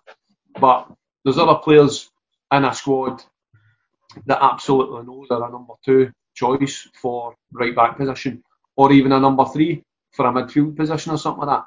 You know what I mean? And they know they're on the bench, but they know there's 2 guys there that are definitely going to go in first before them. Yeah. You know what I mean? So how do you look at that? Do you look at it and say, well, they're just sitting there picking up their money? You know what I mean? But do they then say, I'm not having this, I'm going to go to a lesser club that's going to pay me less money? Yep, I'll play, but I'm going to be on less money. So you could say they're money orientated and they're only there for the money. And don't get me wrong, I know boys, like myself, who've been in a position like that where I'm not playing and it's fucking doing my head in, because I'm not playing and I'm not getting the honesty back to say this is why you're not playing. And you need you try as hard as you can to get yourself out of that situation to better it and go somewhere else and play.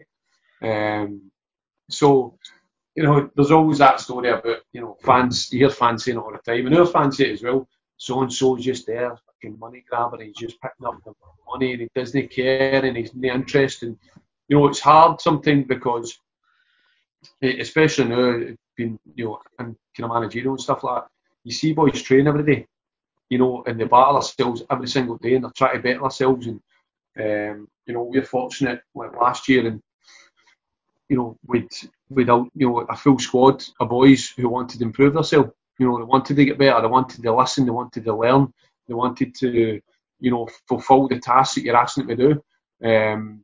And it's frustrating sometimes to hear the way fans speak, but who am I? Fans have got the right to say what they want. They come and pay their money, and that's what they do. They come and vent their frustration, because they'll see what they want to see. They'll see a fixture of the game. They'll see, the way the game goes in their eyes. They'll see something completely different to me. They'll see something completely different to the person sitting next to them. But that's how it is, and that's the game's got to have that. It's got to have that. It's like that famous saying, opinions are like arseholes, everyone's got one. Exactly. Aye, too right. You know what I mean? And that's just what it is. You know what I mean? You're entitled to your opinion. So, if somebody does say something, as long as it's not too personal, I think back away. Aye. So your career ended in England, and then you go back up the road to St Johnstone. How did that move come about? Well, obviously Derek McInnes was there, so I'd played with Dale, and at Dundee United when he was there. So I knew him, and I was still had a lot of conversation with him whilst I was doing in England. He would phone about players that I'd played against down there that was possibly looking to sign, and just kind of general talking through the time that I was down there. And his assistant Tony Dock, he was at Dundee United as well when I was there. So I knew both of them, and he knew that my time at Brentford wasn't going well, obviously because I was, in conversation with him and stuff like that. So, there was some kind of family issues going on as well, and it probably kind of linked in, and I probably seen it as an opportunity to get back up the road. He'd offered me a contract and stuff like that, and kind of painted the picture for me. And in that kind of last 6 months that I was down there, so just I'll kind of touch on it quickly. I'd got out on loan, went to Bristol Rovers, but I played about 6 games and then got injured, done my hamstring, but they extended my loan, so they'd only signed me for a month's loan, but they extended it to the end of the season, and then get back playing, and then the manager, Dave Penny, get the sack. Fucking, so I'm like, wow, what's happening here? This is just going jinxed. So the captain at the time, Kev, he put in on interim kind of manager basis. So he kind of started playing boys who'd been there and he knew and stuff like that. And that was fair enough. So I never played that many games. So by the time I got to pre-season at St Johnstone, I was fucking miles off it. Right, so I was absolutely, I'd put on a bit of weight and all that kind of stuff, and I've always been pretty lean throughout my career. Pre-season's never troubled me. I've always been a good runner, been fairly comfortable with any sort of pre-season and that. But I came back up the road and thought I was in good shape because I'd been in the gym and stuff like that. But quite quickly I found out that, my cardio side of it had completely disappeared. And I was just pure bulk, I'd probably put on about 1.5 stone of muscle, but I was too heavy. So that pre-season was horrible, absolutely horrible. I had boys lapping me on certain runs and all that kind of stuff, and that was never me. So, Derd says to us at the time, he said, look, you need to do a bit of work, you need to do a bit of, kind of extra work here to get yourself back to where we know you should be. So I played the first couple of games of the season, and then he pulled me out and he said, look, I'm going to give you about a month. He said, you're not going to play at all. He said, you're just going to get battered. And I was like, at first it was quite hard to take because I'd always regarded myself as a kind of fit player. But, I had to quickly face up to the reality that, I'd let myself go and I had to get myself back into it. So, the kind of fitness boy at the time, Graham Kirk, who's now up at Aberdeen with him, he'd just battered me for weeks, and when it did help, I dropped a bit of weight and stuff like that and get back into the team, and then it was brilliant. It was great. His training and all that kind of stuff, and his style of management is really, really good. And obviously we get into Europe and stuff like that as well. So that again was another massive achievement. So it was great. It was a great return to kind of Scottish football, so to speak. We need to ask as Aberdeen fans, and what's it like as a manager? What makes him kind of tick and special? Because at Aberdeen, certainly, there's no many players wanting to leave Aberdeen, which is always a good sign, I think. Sign of a good manager, team spirit. Yeah. He's very big on that, that bond, that kind of team spirit, as you say, and, having a place that people want to go and enjoy their work. And I think, I probably took some of that into my own kind of managerial career. Try to create an environment where players want to be. And Dale and Tony Docherty, his assistant, that's exactly what they create. We've done the same at St Johnstone.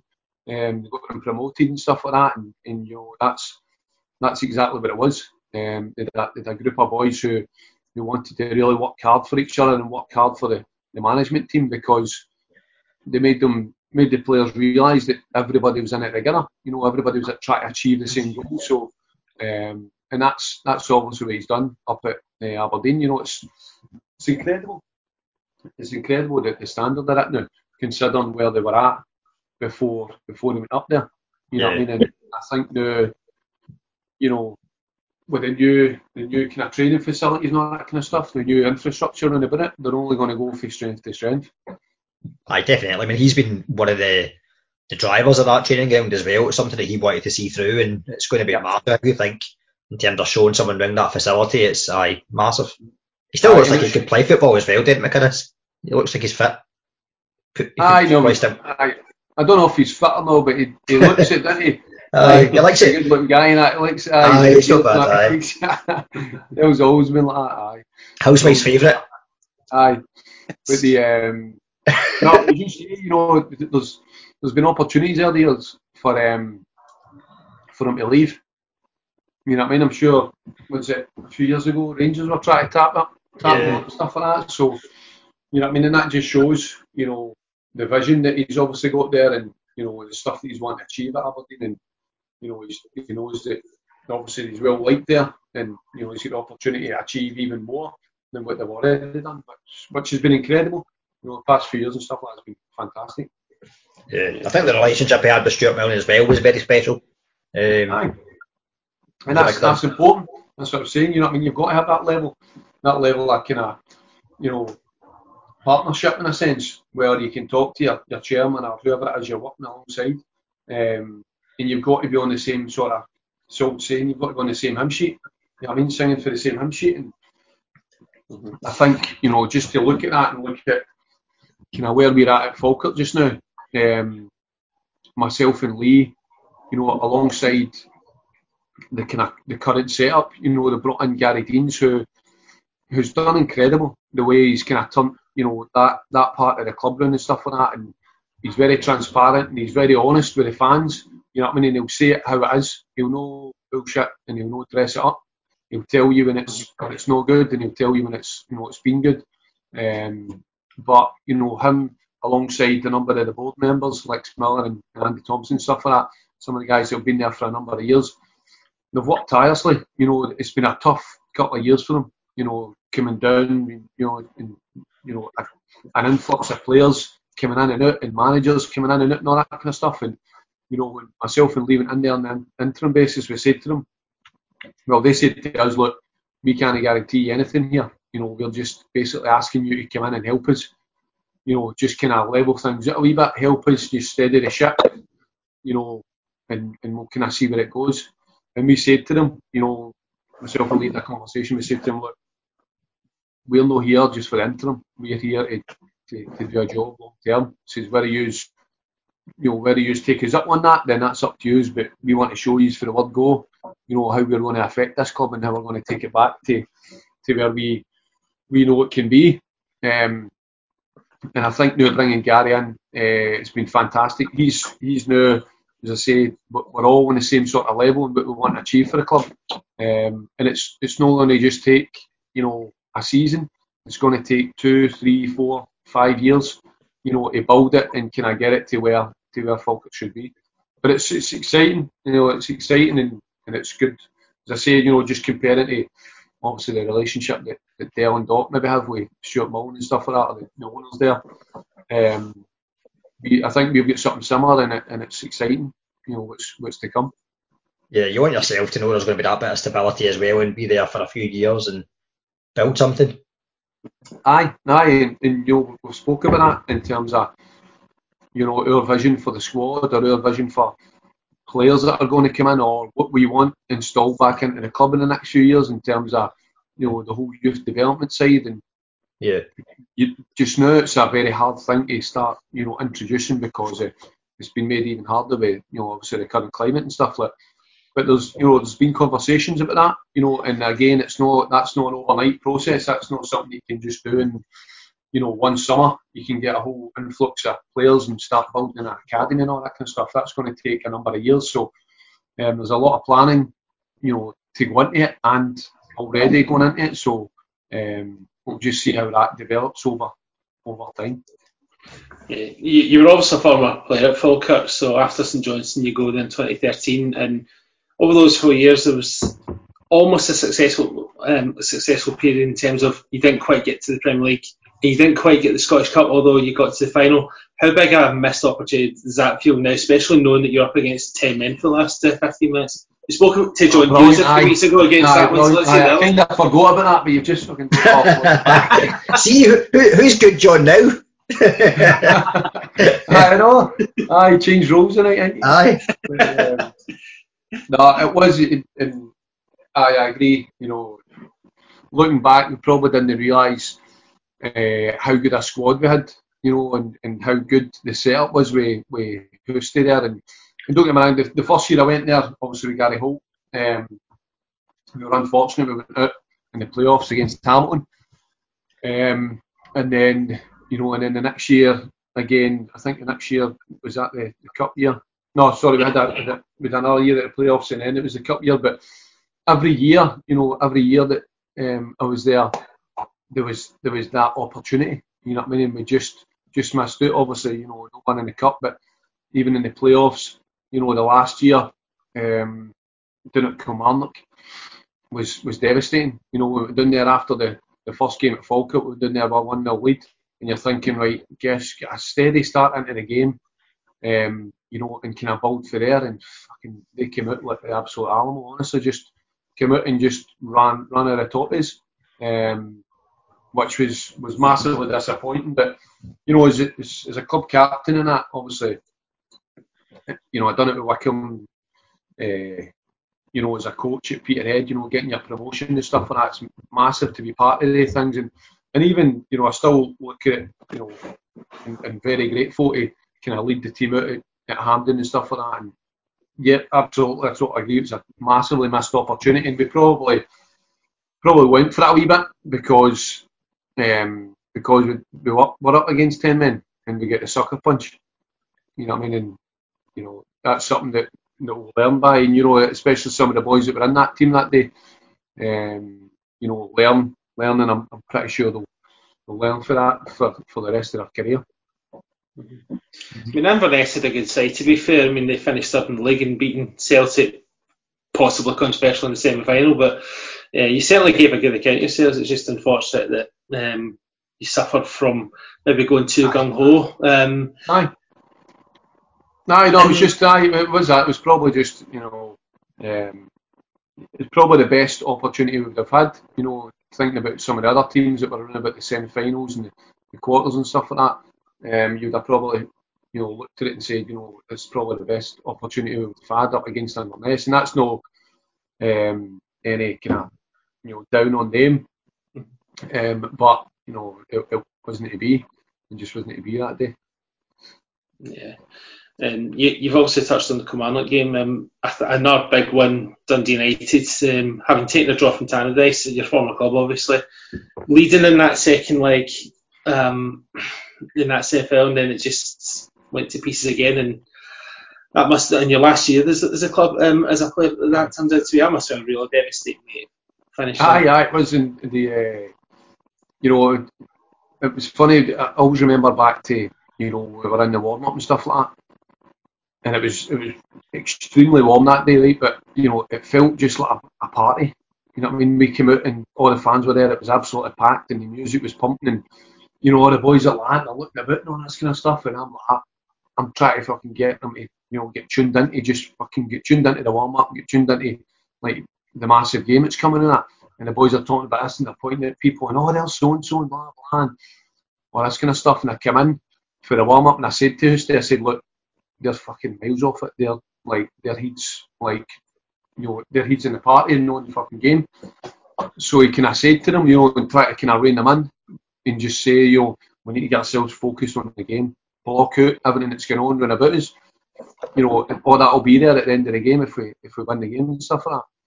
And as I said, just at the start of the game, I just don't think we were expecting Kilmarnock to come out like that.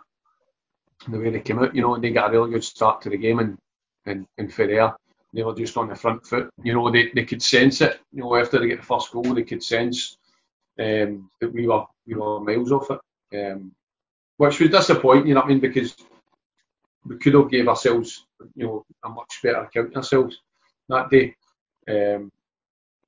But it's all learning. It's all learning experiences. Yeah, and then you obviously leave Falkirk as a club, going a bit of a decline for a couple of years. relegation, and then you and Lee end up coming in. So how did that come about that you two were asked, and did you have any conversations prior to getting offered the job? Well, it's funny. So obviously after I'd stopped the club captaincy and stuff like that, you know what I mean, I wasn't there as a player. They'd actually offered me a job, so they'd just bought a performance gym in one of the stands, so they'd offered me the job to run that, and that obviously goes back to one of the first points we were talking about having that, you know, that other kind of career beside you, or that other kind of qualification and stuff like that. So because for the past kind of 2 or 3 years prior to that, I was doing personal training and stuff. The club knew this, and you know, and that's why they offered me the job. So I was in that for the best part of a year, probably about 8 months, 10 months, and then getting made redundant for it. But I was obviously still playing part time at Peterhead. But through all that time, you know, when Lee was still at the club, and then even when he left to go to Livingston, we were mates anyway. So we were always kind of having conversations regarding Falkirk and what's happening, players are coming in, all this kind of stuff. You know, and then as it started to decline, as it started to kind of drop and stuff like that, and you know, things weren't going well at all, we were, you know, the conversation was starting to turn to, you know, and there was still a lot of fans that we were in contact with, and they would still get in touch and say things like, you know, oh, wish you were back here and wish you were back doing this, and you know what the club's about and all that kind of stuff. And it's hard because you can't affect it, you know, you can't do anything about it, and as much as you want to, you know, you can't just turn and say, you know, I want to come in and help, or I want to do something or whatever.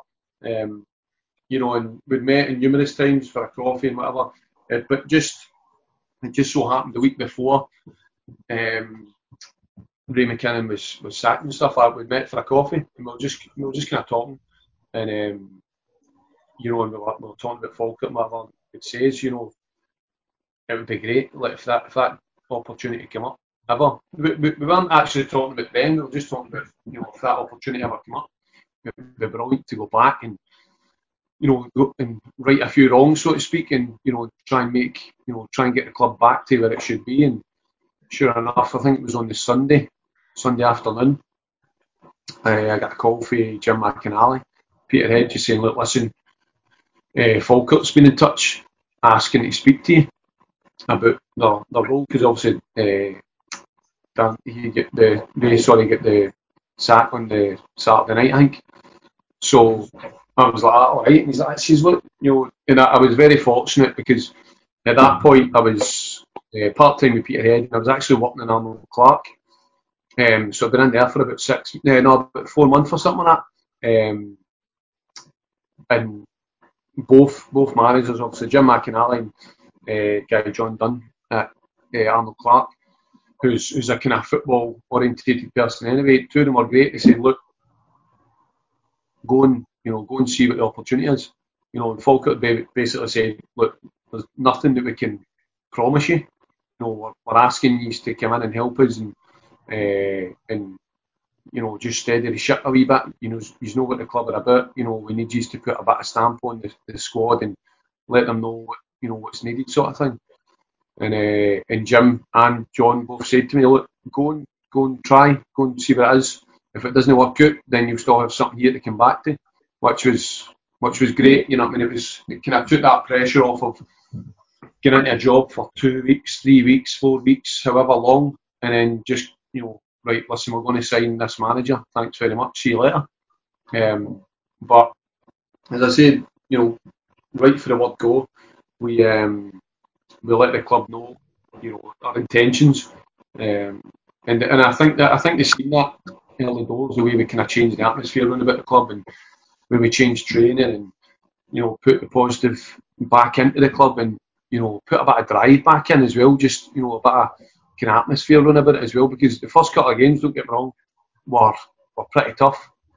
Even though we were winning the games and stuff like that, you know, we quickly realised where the fans were at as well, because I think it was the first home game against Stranraer, and the stadium was like a morgue. It was dead. It was just like, there was loads of fans there, but it was so quiet. And it was about 10-15 minutes in, and I turned to Lee and I was like, what's happening here? What's happening? You could hear a pin drop.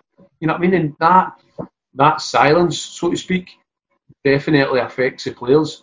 You know what I mean? Because there's no atmosphere to kind of work against and stuff like that, kind of build yourself into the game, or there's no reaction for the crowd when you make a tackle or a good pass or stuff like that.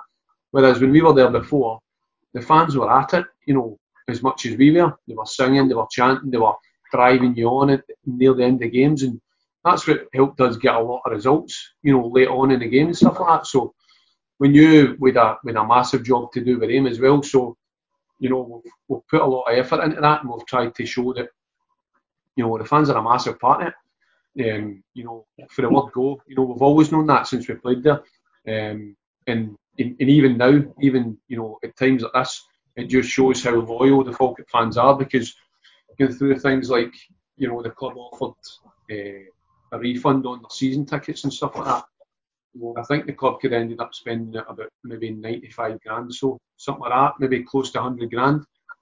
And I think, you know, they must have saved about 90 grand or something like that, because fans have just said, no, we don't want the money. You know, we know the club needs it more than us. And that tells you a lot about your fans, you know what I mean? And even through all the hard times, they're still bringing in, you know, they're still bringing in 3,000 fans and stuff like that, which is incredible. You know, some of the Premier League teams struggle to bring that at their home games and stuff. So, no, it's important for us to make sure the fans know how important they are to us, and how much they put into our performances and the way the players feel and what it is we're trying to achieve, because we need them. We need the fans. You know, we need the board, we need the chairman, we need the guys running about the stadium that do all the bits and pieces. We need, you know, all our coaching staff and, you know, everybody that puts in their wee bit. You know, and we've said this, you know, we had a few meetings and pulled everybody into it to make them realise that it wasn't just me and Lee that were going to change things. You know what I mean? It was every single person that does all wee bits and pieces on about the stadium, and sometimes, you know, people need that wee bit of recognition just to say, oh, listen, you know, as much as you don't think about the fact that you're selling tickets or you're selling strips, or, you know, you're making tea, or you're working on the pitch and stuff like that, that's all part of what we need, you know, run about us to make things happen for the players. And so it's important, you know, and I think once we get back to it, then we'll get back to growing that again, which is exciting. Yeah, and see, when you there was a tweet from a fan today, Carol Barson, saying that she's got two happy children today after being told that Lee and David were managers for the season ahead. See, when you read things about a woman and her two kids going to excited to come back to see Falkirk, that must be really heartwarming. I know, like, we've met Lee Man loads of times when he comes into the stadium and stuff like that, and he'd been through a wee bit of a tough time, the operation and stuff like that, and, you know, we've seen Kai a number of times, as I said, and it's, you know, as you say, it's important to have families like that run about the club, you know, and we've done it a few times, and I'm no wanting to open the floodgates here, you know, but, you know, there's been numerous occasions where people have contacted and says, whether it be for, you know, it's somebody's birthday, or, you know, they had a strip but they never get a chance to get it signed at the game and stuff like that, and we've just openly said to them, look, come back down, you know, come back down on Thursday morning, or come back down at lunchtime on Monday, you know, come in, we'll get the strip signed, you can see the players, you know, come in and have a chat in the coaching room and stuff like that, and it's all very relaxed, you know what I mean? It's not as if, you know, we're hiding anything from them, you know, we want them to be part of the club. And I say we've done that numerous of times, and Kai's been in and run about the changing rooms and stuff like that, you know, and seen the players and everything. And, you know, as I said, we know how important that is to the club, you know, to have their community and have the fans, you know, feel part of the stadium and the club, because they are basically, you know what I mean, they are a massive part of it. So we, you know, myself and Lee know how important that is, and we do everything we can to try and get the fans involved in that. Brilliant. So was it decided quite early on that you'd be co-managers? How did that come about? Because you don't see it as much now. Aye. Maybe. No, yeah, I think the only other instance I know is probably boys at Ross County.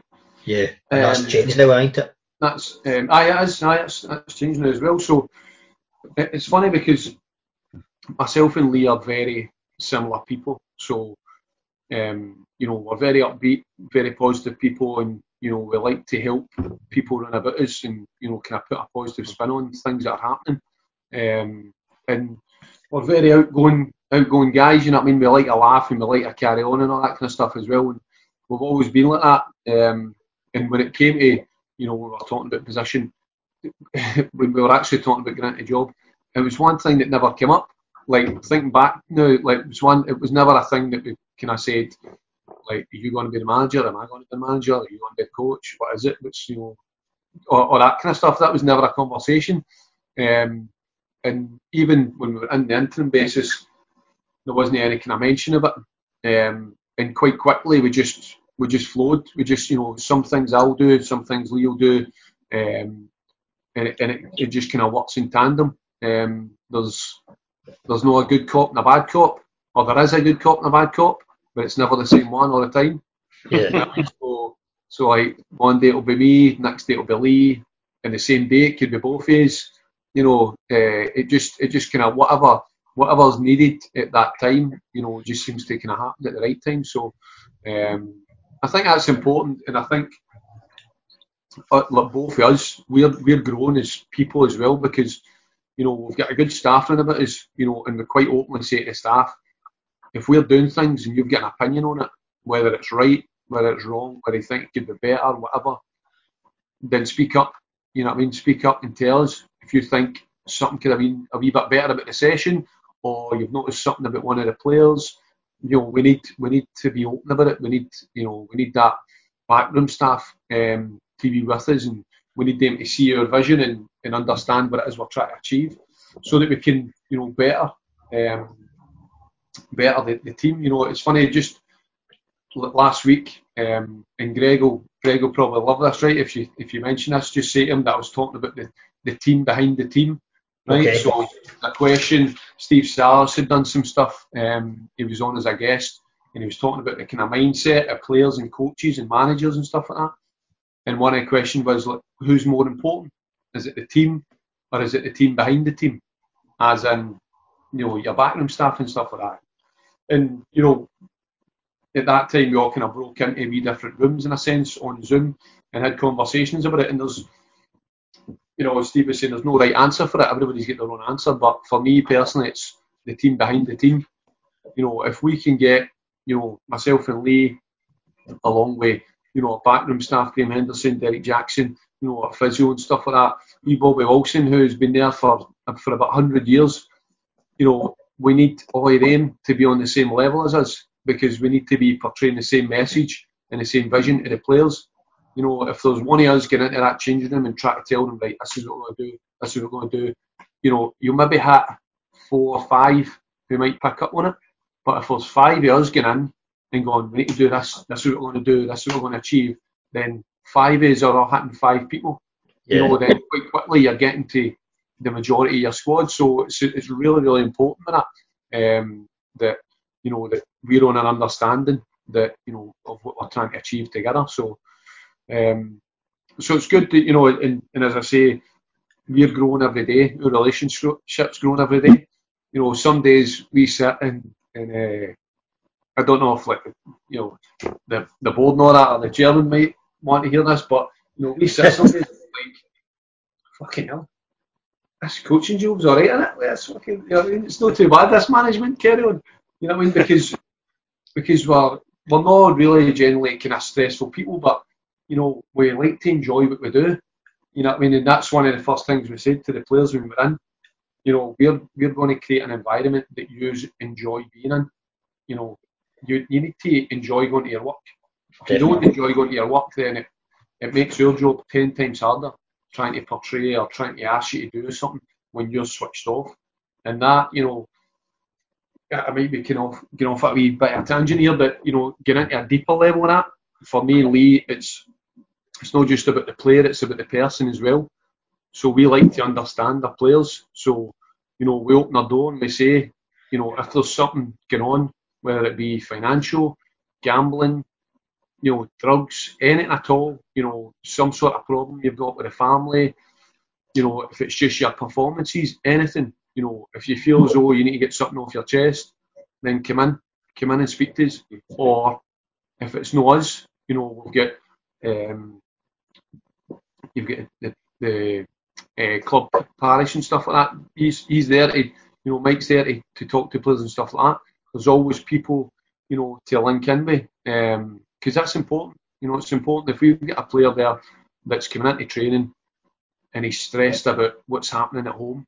You know, we've maybe got about 30% of his mind, you know, because the other 70% thinking about, you know, what's happening at home, or I need to hurry up and get training done so I can get changed and get away because I need to get away because this is happening, that's happening, and blah, blah, blah. And all this stuff's going on in our head, you know what I mean? So if we can try and clear the barriers a wee bit, then it gives us more an open mind on the pitch. We might get 60, 70, 80% of their mind on the pitch, which makes it better for them to take in the information we're trying to give them. Yeah, absolutely. No, good. We'll definitely ask him about that then, the whole team behind the team, and see what he says with that. So what we'll do, we're always kind of towards the end, we move on to what we call the quick fire section, though recently it's become the slow fire section because it never lasts 2 minutes of that. To be absolutely slow, right? See if it's any sort of quiz and all that. I'm fucking terrible at it. It's alright, we'll not ask you like the capital of Paraguay or something like that. It's nothing like stuff like that. It's P. Aye. No, it's mainly kind of football stuff and a wee bit of fun stuff as well. So, and then the big showstopper from Good John at the end. Right. So, the one we usually like to start with is, what's the best dressing room prank that you've been involved in or seen in your career? That you can tell us. I was going to say there's been quite a few, right? And normally I was involved in it as well, right? Because I like that stuff. I like being, you know, a bit of carry on and all that kind of stuff. So, but going back to say Dundee United, so I used to travel with Billy Dodds, Jim McIntyre, and Mark Kerr. So we used to travel from Glasgow up to Dundee.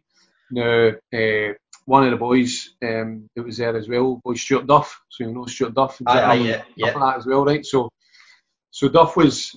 So we were all quite close in terms of like myself, Mark Kerr, Stuart Duff, Lee Mayer was there at the time, Lee Miller, stuff like that. Round about that same age group, right? So, but we were always fucking about in that, right? And always trying to create some pranks or, you know, take the piss out some of the older ones and whatever. So, and the older ones being Billy Dodds and Jim McIntyre and stuff like that, right? So, I think Dodds had done something to wee Duff a couple of weeks before it or something, but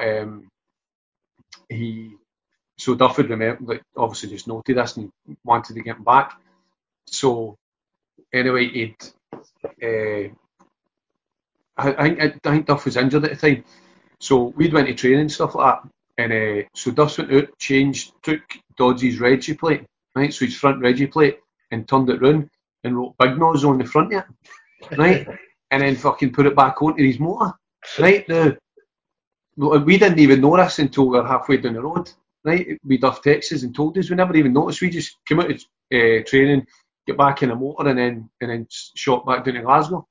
Dodges drove all the way down the road with this fucking Reggie plate, and then I think it was after he dropped us off. And I don't know if it was a police or somebody stopped him to say, "Listen, something's happened to your Reggie plate," and he got out and she was fucking back. He's laughing just thinking, you know what I mean? But one of the things you wouldn't normally come out and look at your Reggie plate, you know what I mean? Aye. So it kind of done him with that. That was obviously one of the kind of cleaner ones. There's loads like you used to get all the old stuff and all that. Boys putting, you know, deep heat in their boxers and all that kind of stuff. So boys would come in for training and get showered and changed and put on their pants and their clothes and all that kind of stuff. And then 5 minutes later, they're like, fucking hell, man! And obviously the deep heat rub was on their pants and that. You know what I mean? So stuff like that. Used to get, you know, when I was first at Dundee United, if it was your birthday, you used to get stripped naked, right? You get a down, so you get taken in the boot room, get battered, and then you get covered in boot polish and all that, right? So proper old school, right? Where you used to get for the boots and all that. That's how far back we're going, right? So but you had the brushes and that, so boys would be scraping with these brushes, dubbing oil your body. You get sent out, you had to do a lap naked on the pitch, and then you come back in, boys would get a hold of you again, take you outside onto the street. So at that point, I think it was Paul Sturrock and John Blackley were the manager and assistant, so we used to have to wash our cars and all that. Right? So that was part of your job, you had to fucking wash their motors. So some of the boys were out washing the cars and that anyway, so you would get taken out, tied up to the lamppost, and then just fucking soaked and left there while the boys were washing the motors.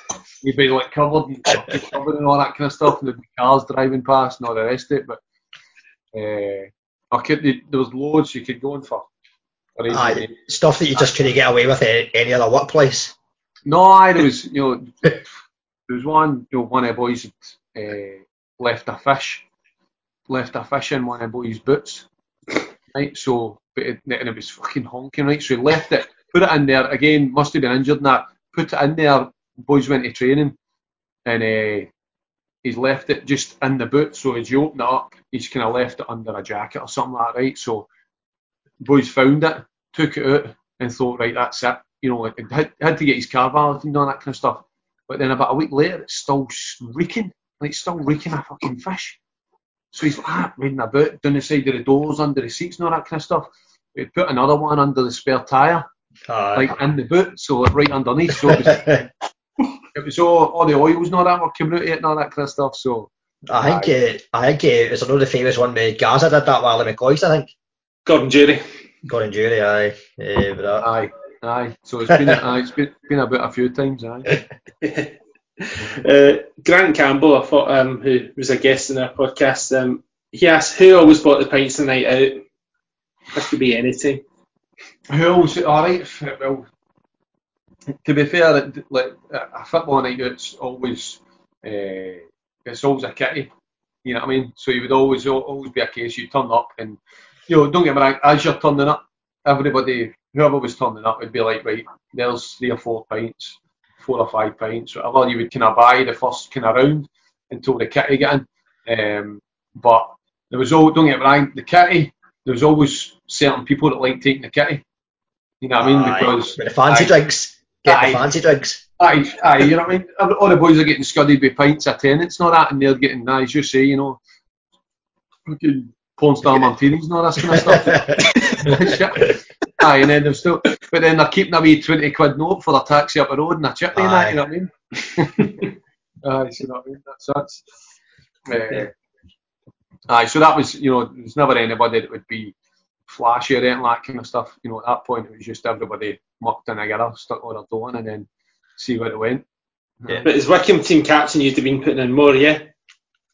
Well, aye, you do. Don't get me wrong. You do. Sometimes you'll say, right, I'll get the first round or something like that. But the boys don't know that you've just got 200 quid off a chairman for the kitty. You know what I mean? So aye. Who's the worst person ever then on a night out that you've experienced? That just carry handed the sauce. Oh no, there's too many time bombs that just fucking. For me, like when I was younger, when I was at Dundee United, Davy Hanna was a bit of a special guy on a drink. Aye, honestly, he would just don't get me wrong, he was still. It's not as if he was complete Jekyll and Hyde, as if he was a kind of quiet guy and then turned into this nutcase. Yeah. He was still the same round about changing him, but we are drinking him stuff like that, just went to a completely new level. Aye, I've seen a few. Don't get me wrong, there's different levels. There's boys who, want to fight and batter people and all that kind of stuff, and there's other people who want to fall in love with the first lassie they've met and all that kind of stuff. And there's other ones that just want to stone and piss on somebody's leg.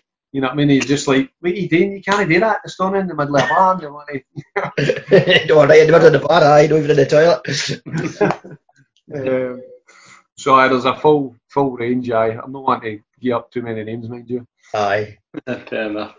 We've also got a bit of time in our hands with the lockdown. What's been the best box set or series that you've been watching? Oh, good question, right, okay. Well, the latest one I've just started is The Last Dance. It's a Michael Jordan one. So I've only got I might go into the second series yet. Right. Sorry, I'm just getting told to keep my noise now. So the so Big Lee's been jumping it, but he's been telling me for weeks and weeks, go on to the Last Dance, and I've not been watching it, and then I started watching it the other night. So it seems pretty good, to be fair. It's been a good intro with the first episode and stuff like that, so it'll be good to see the rest of that. I've never really been a massive box set person, but recently, obviously with the lockdown and that kind of stuff, there's only so many films you can watch. Aye, it's addictive, that Last Dance. It's really good. Aye, no, I'm pretty sure I'll end up finishing it in the coming weeks. Aye. Going back to the subject of nights out in pubs, what's your favourite beer? Depends on what it's. If it's a pint, then it's a Peroni. Peroni.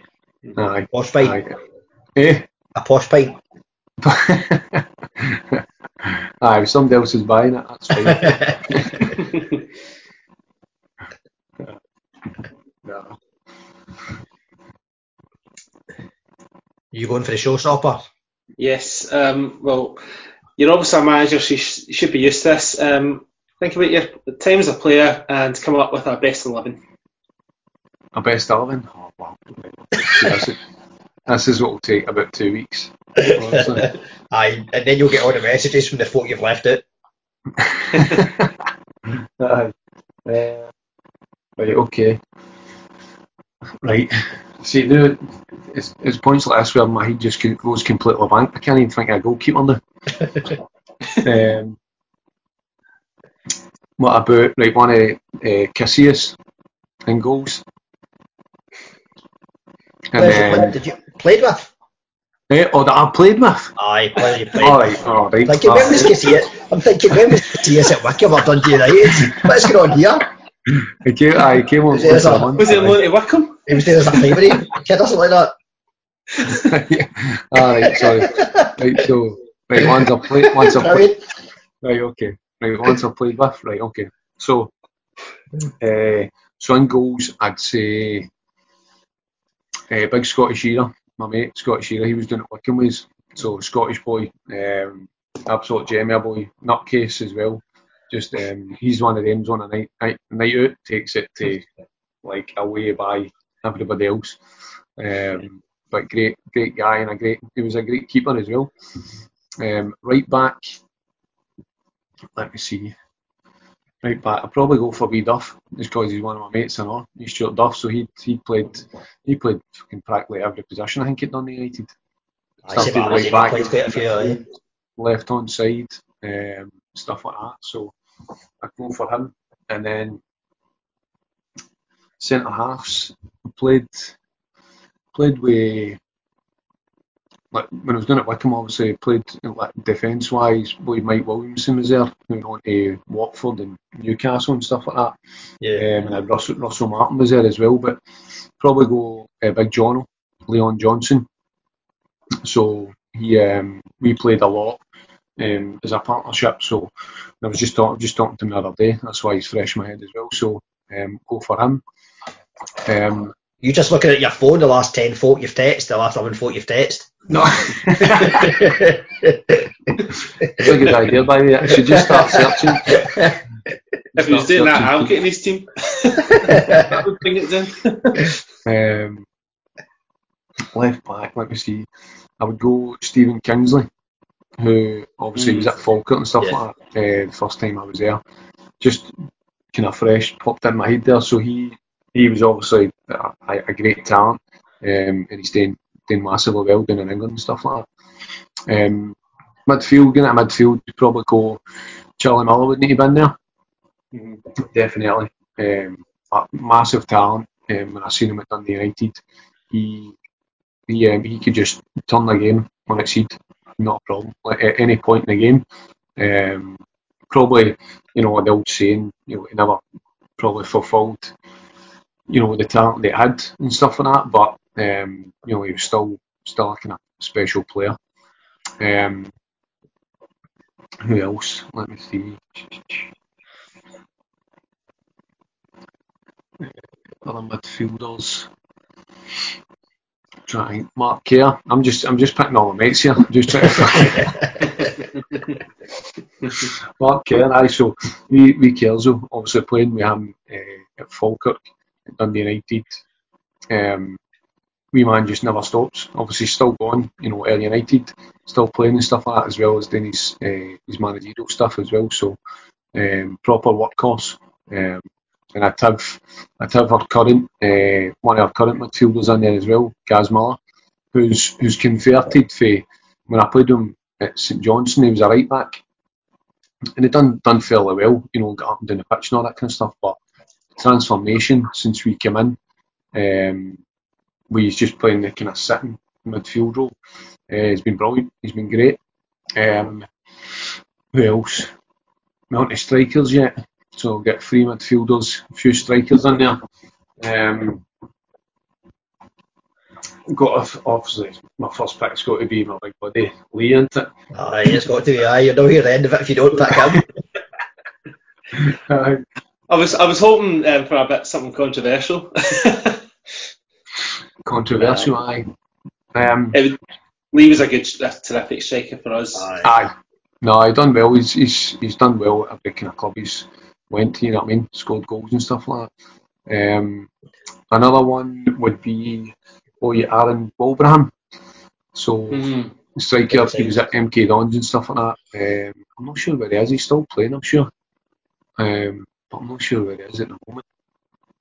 I'm trying to think. I don't know. He's still he's about. I think he's about 40 now, 39, about the same age as me or something like that. So he's still going well. I'm trying to think who else. It's one of the ones. As soon as I come off of this, I'm going to think, fucking hell, what's this?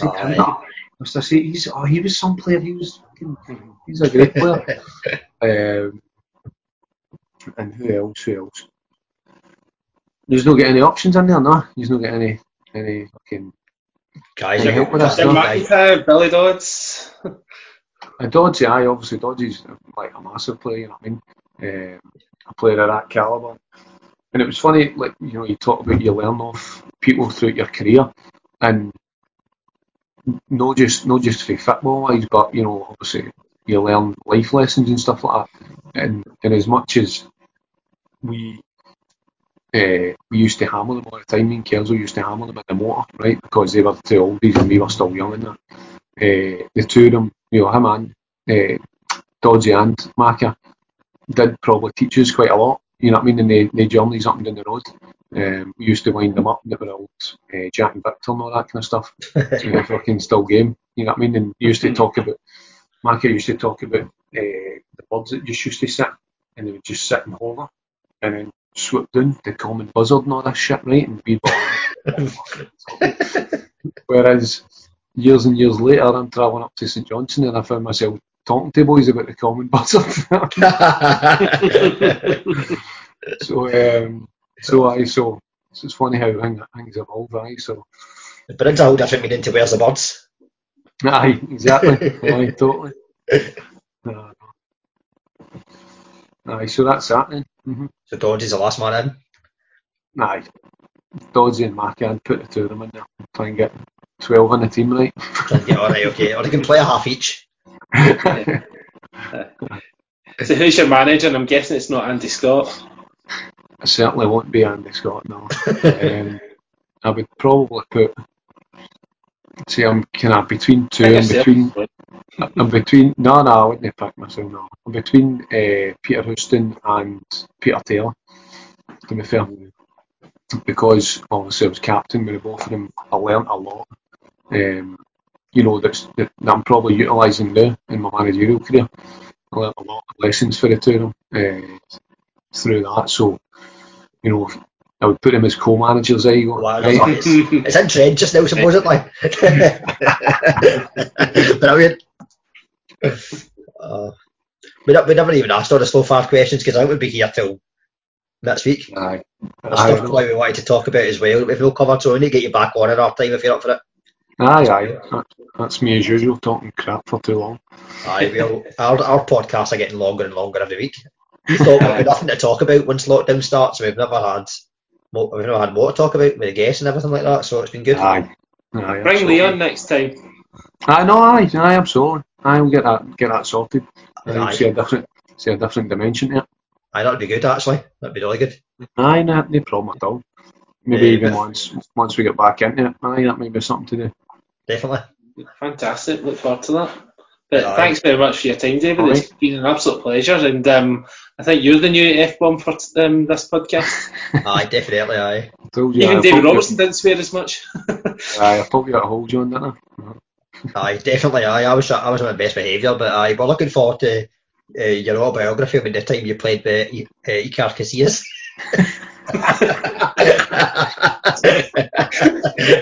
That was probably one of the next suit. Right. Cheers again, David. Right. Thanks very much, guys. All right. Cheers. Bye. Cheers. You stay safe. Bye.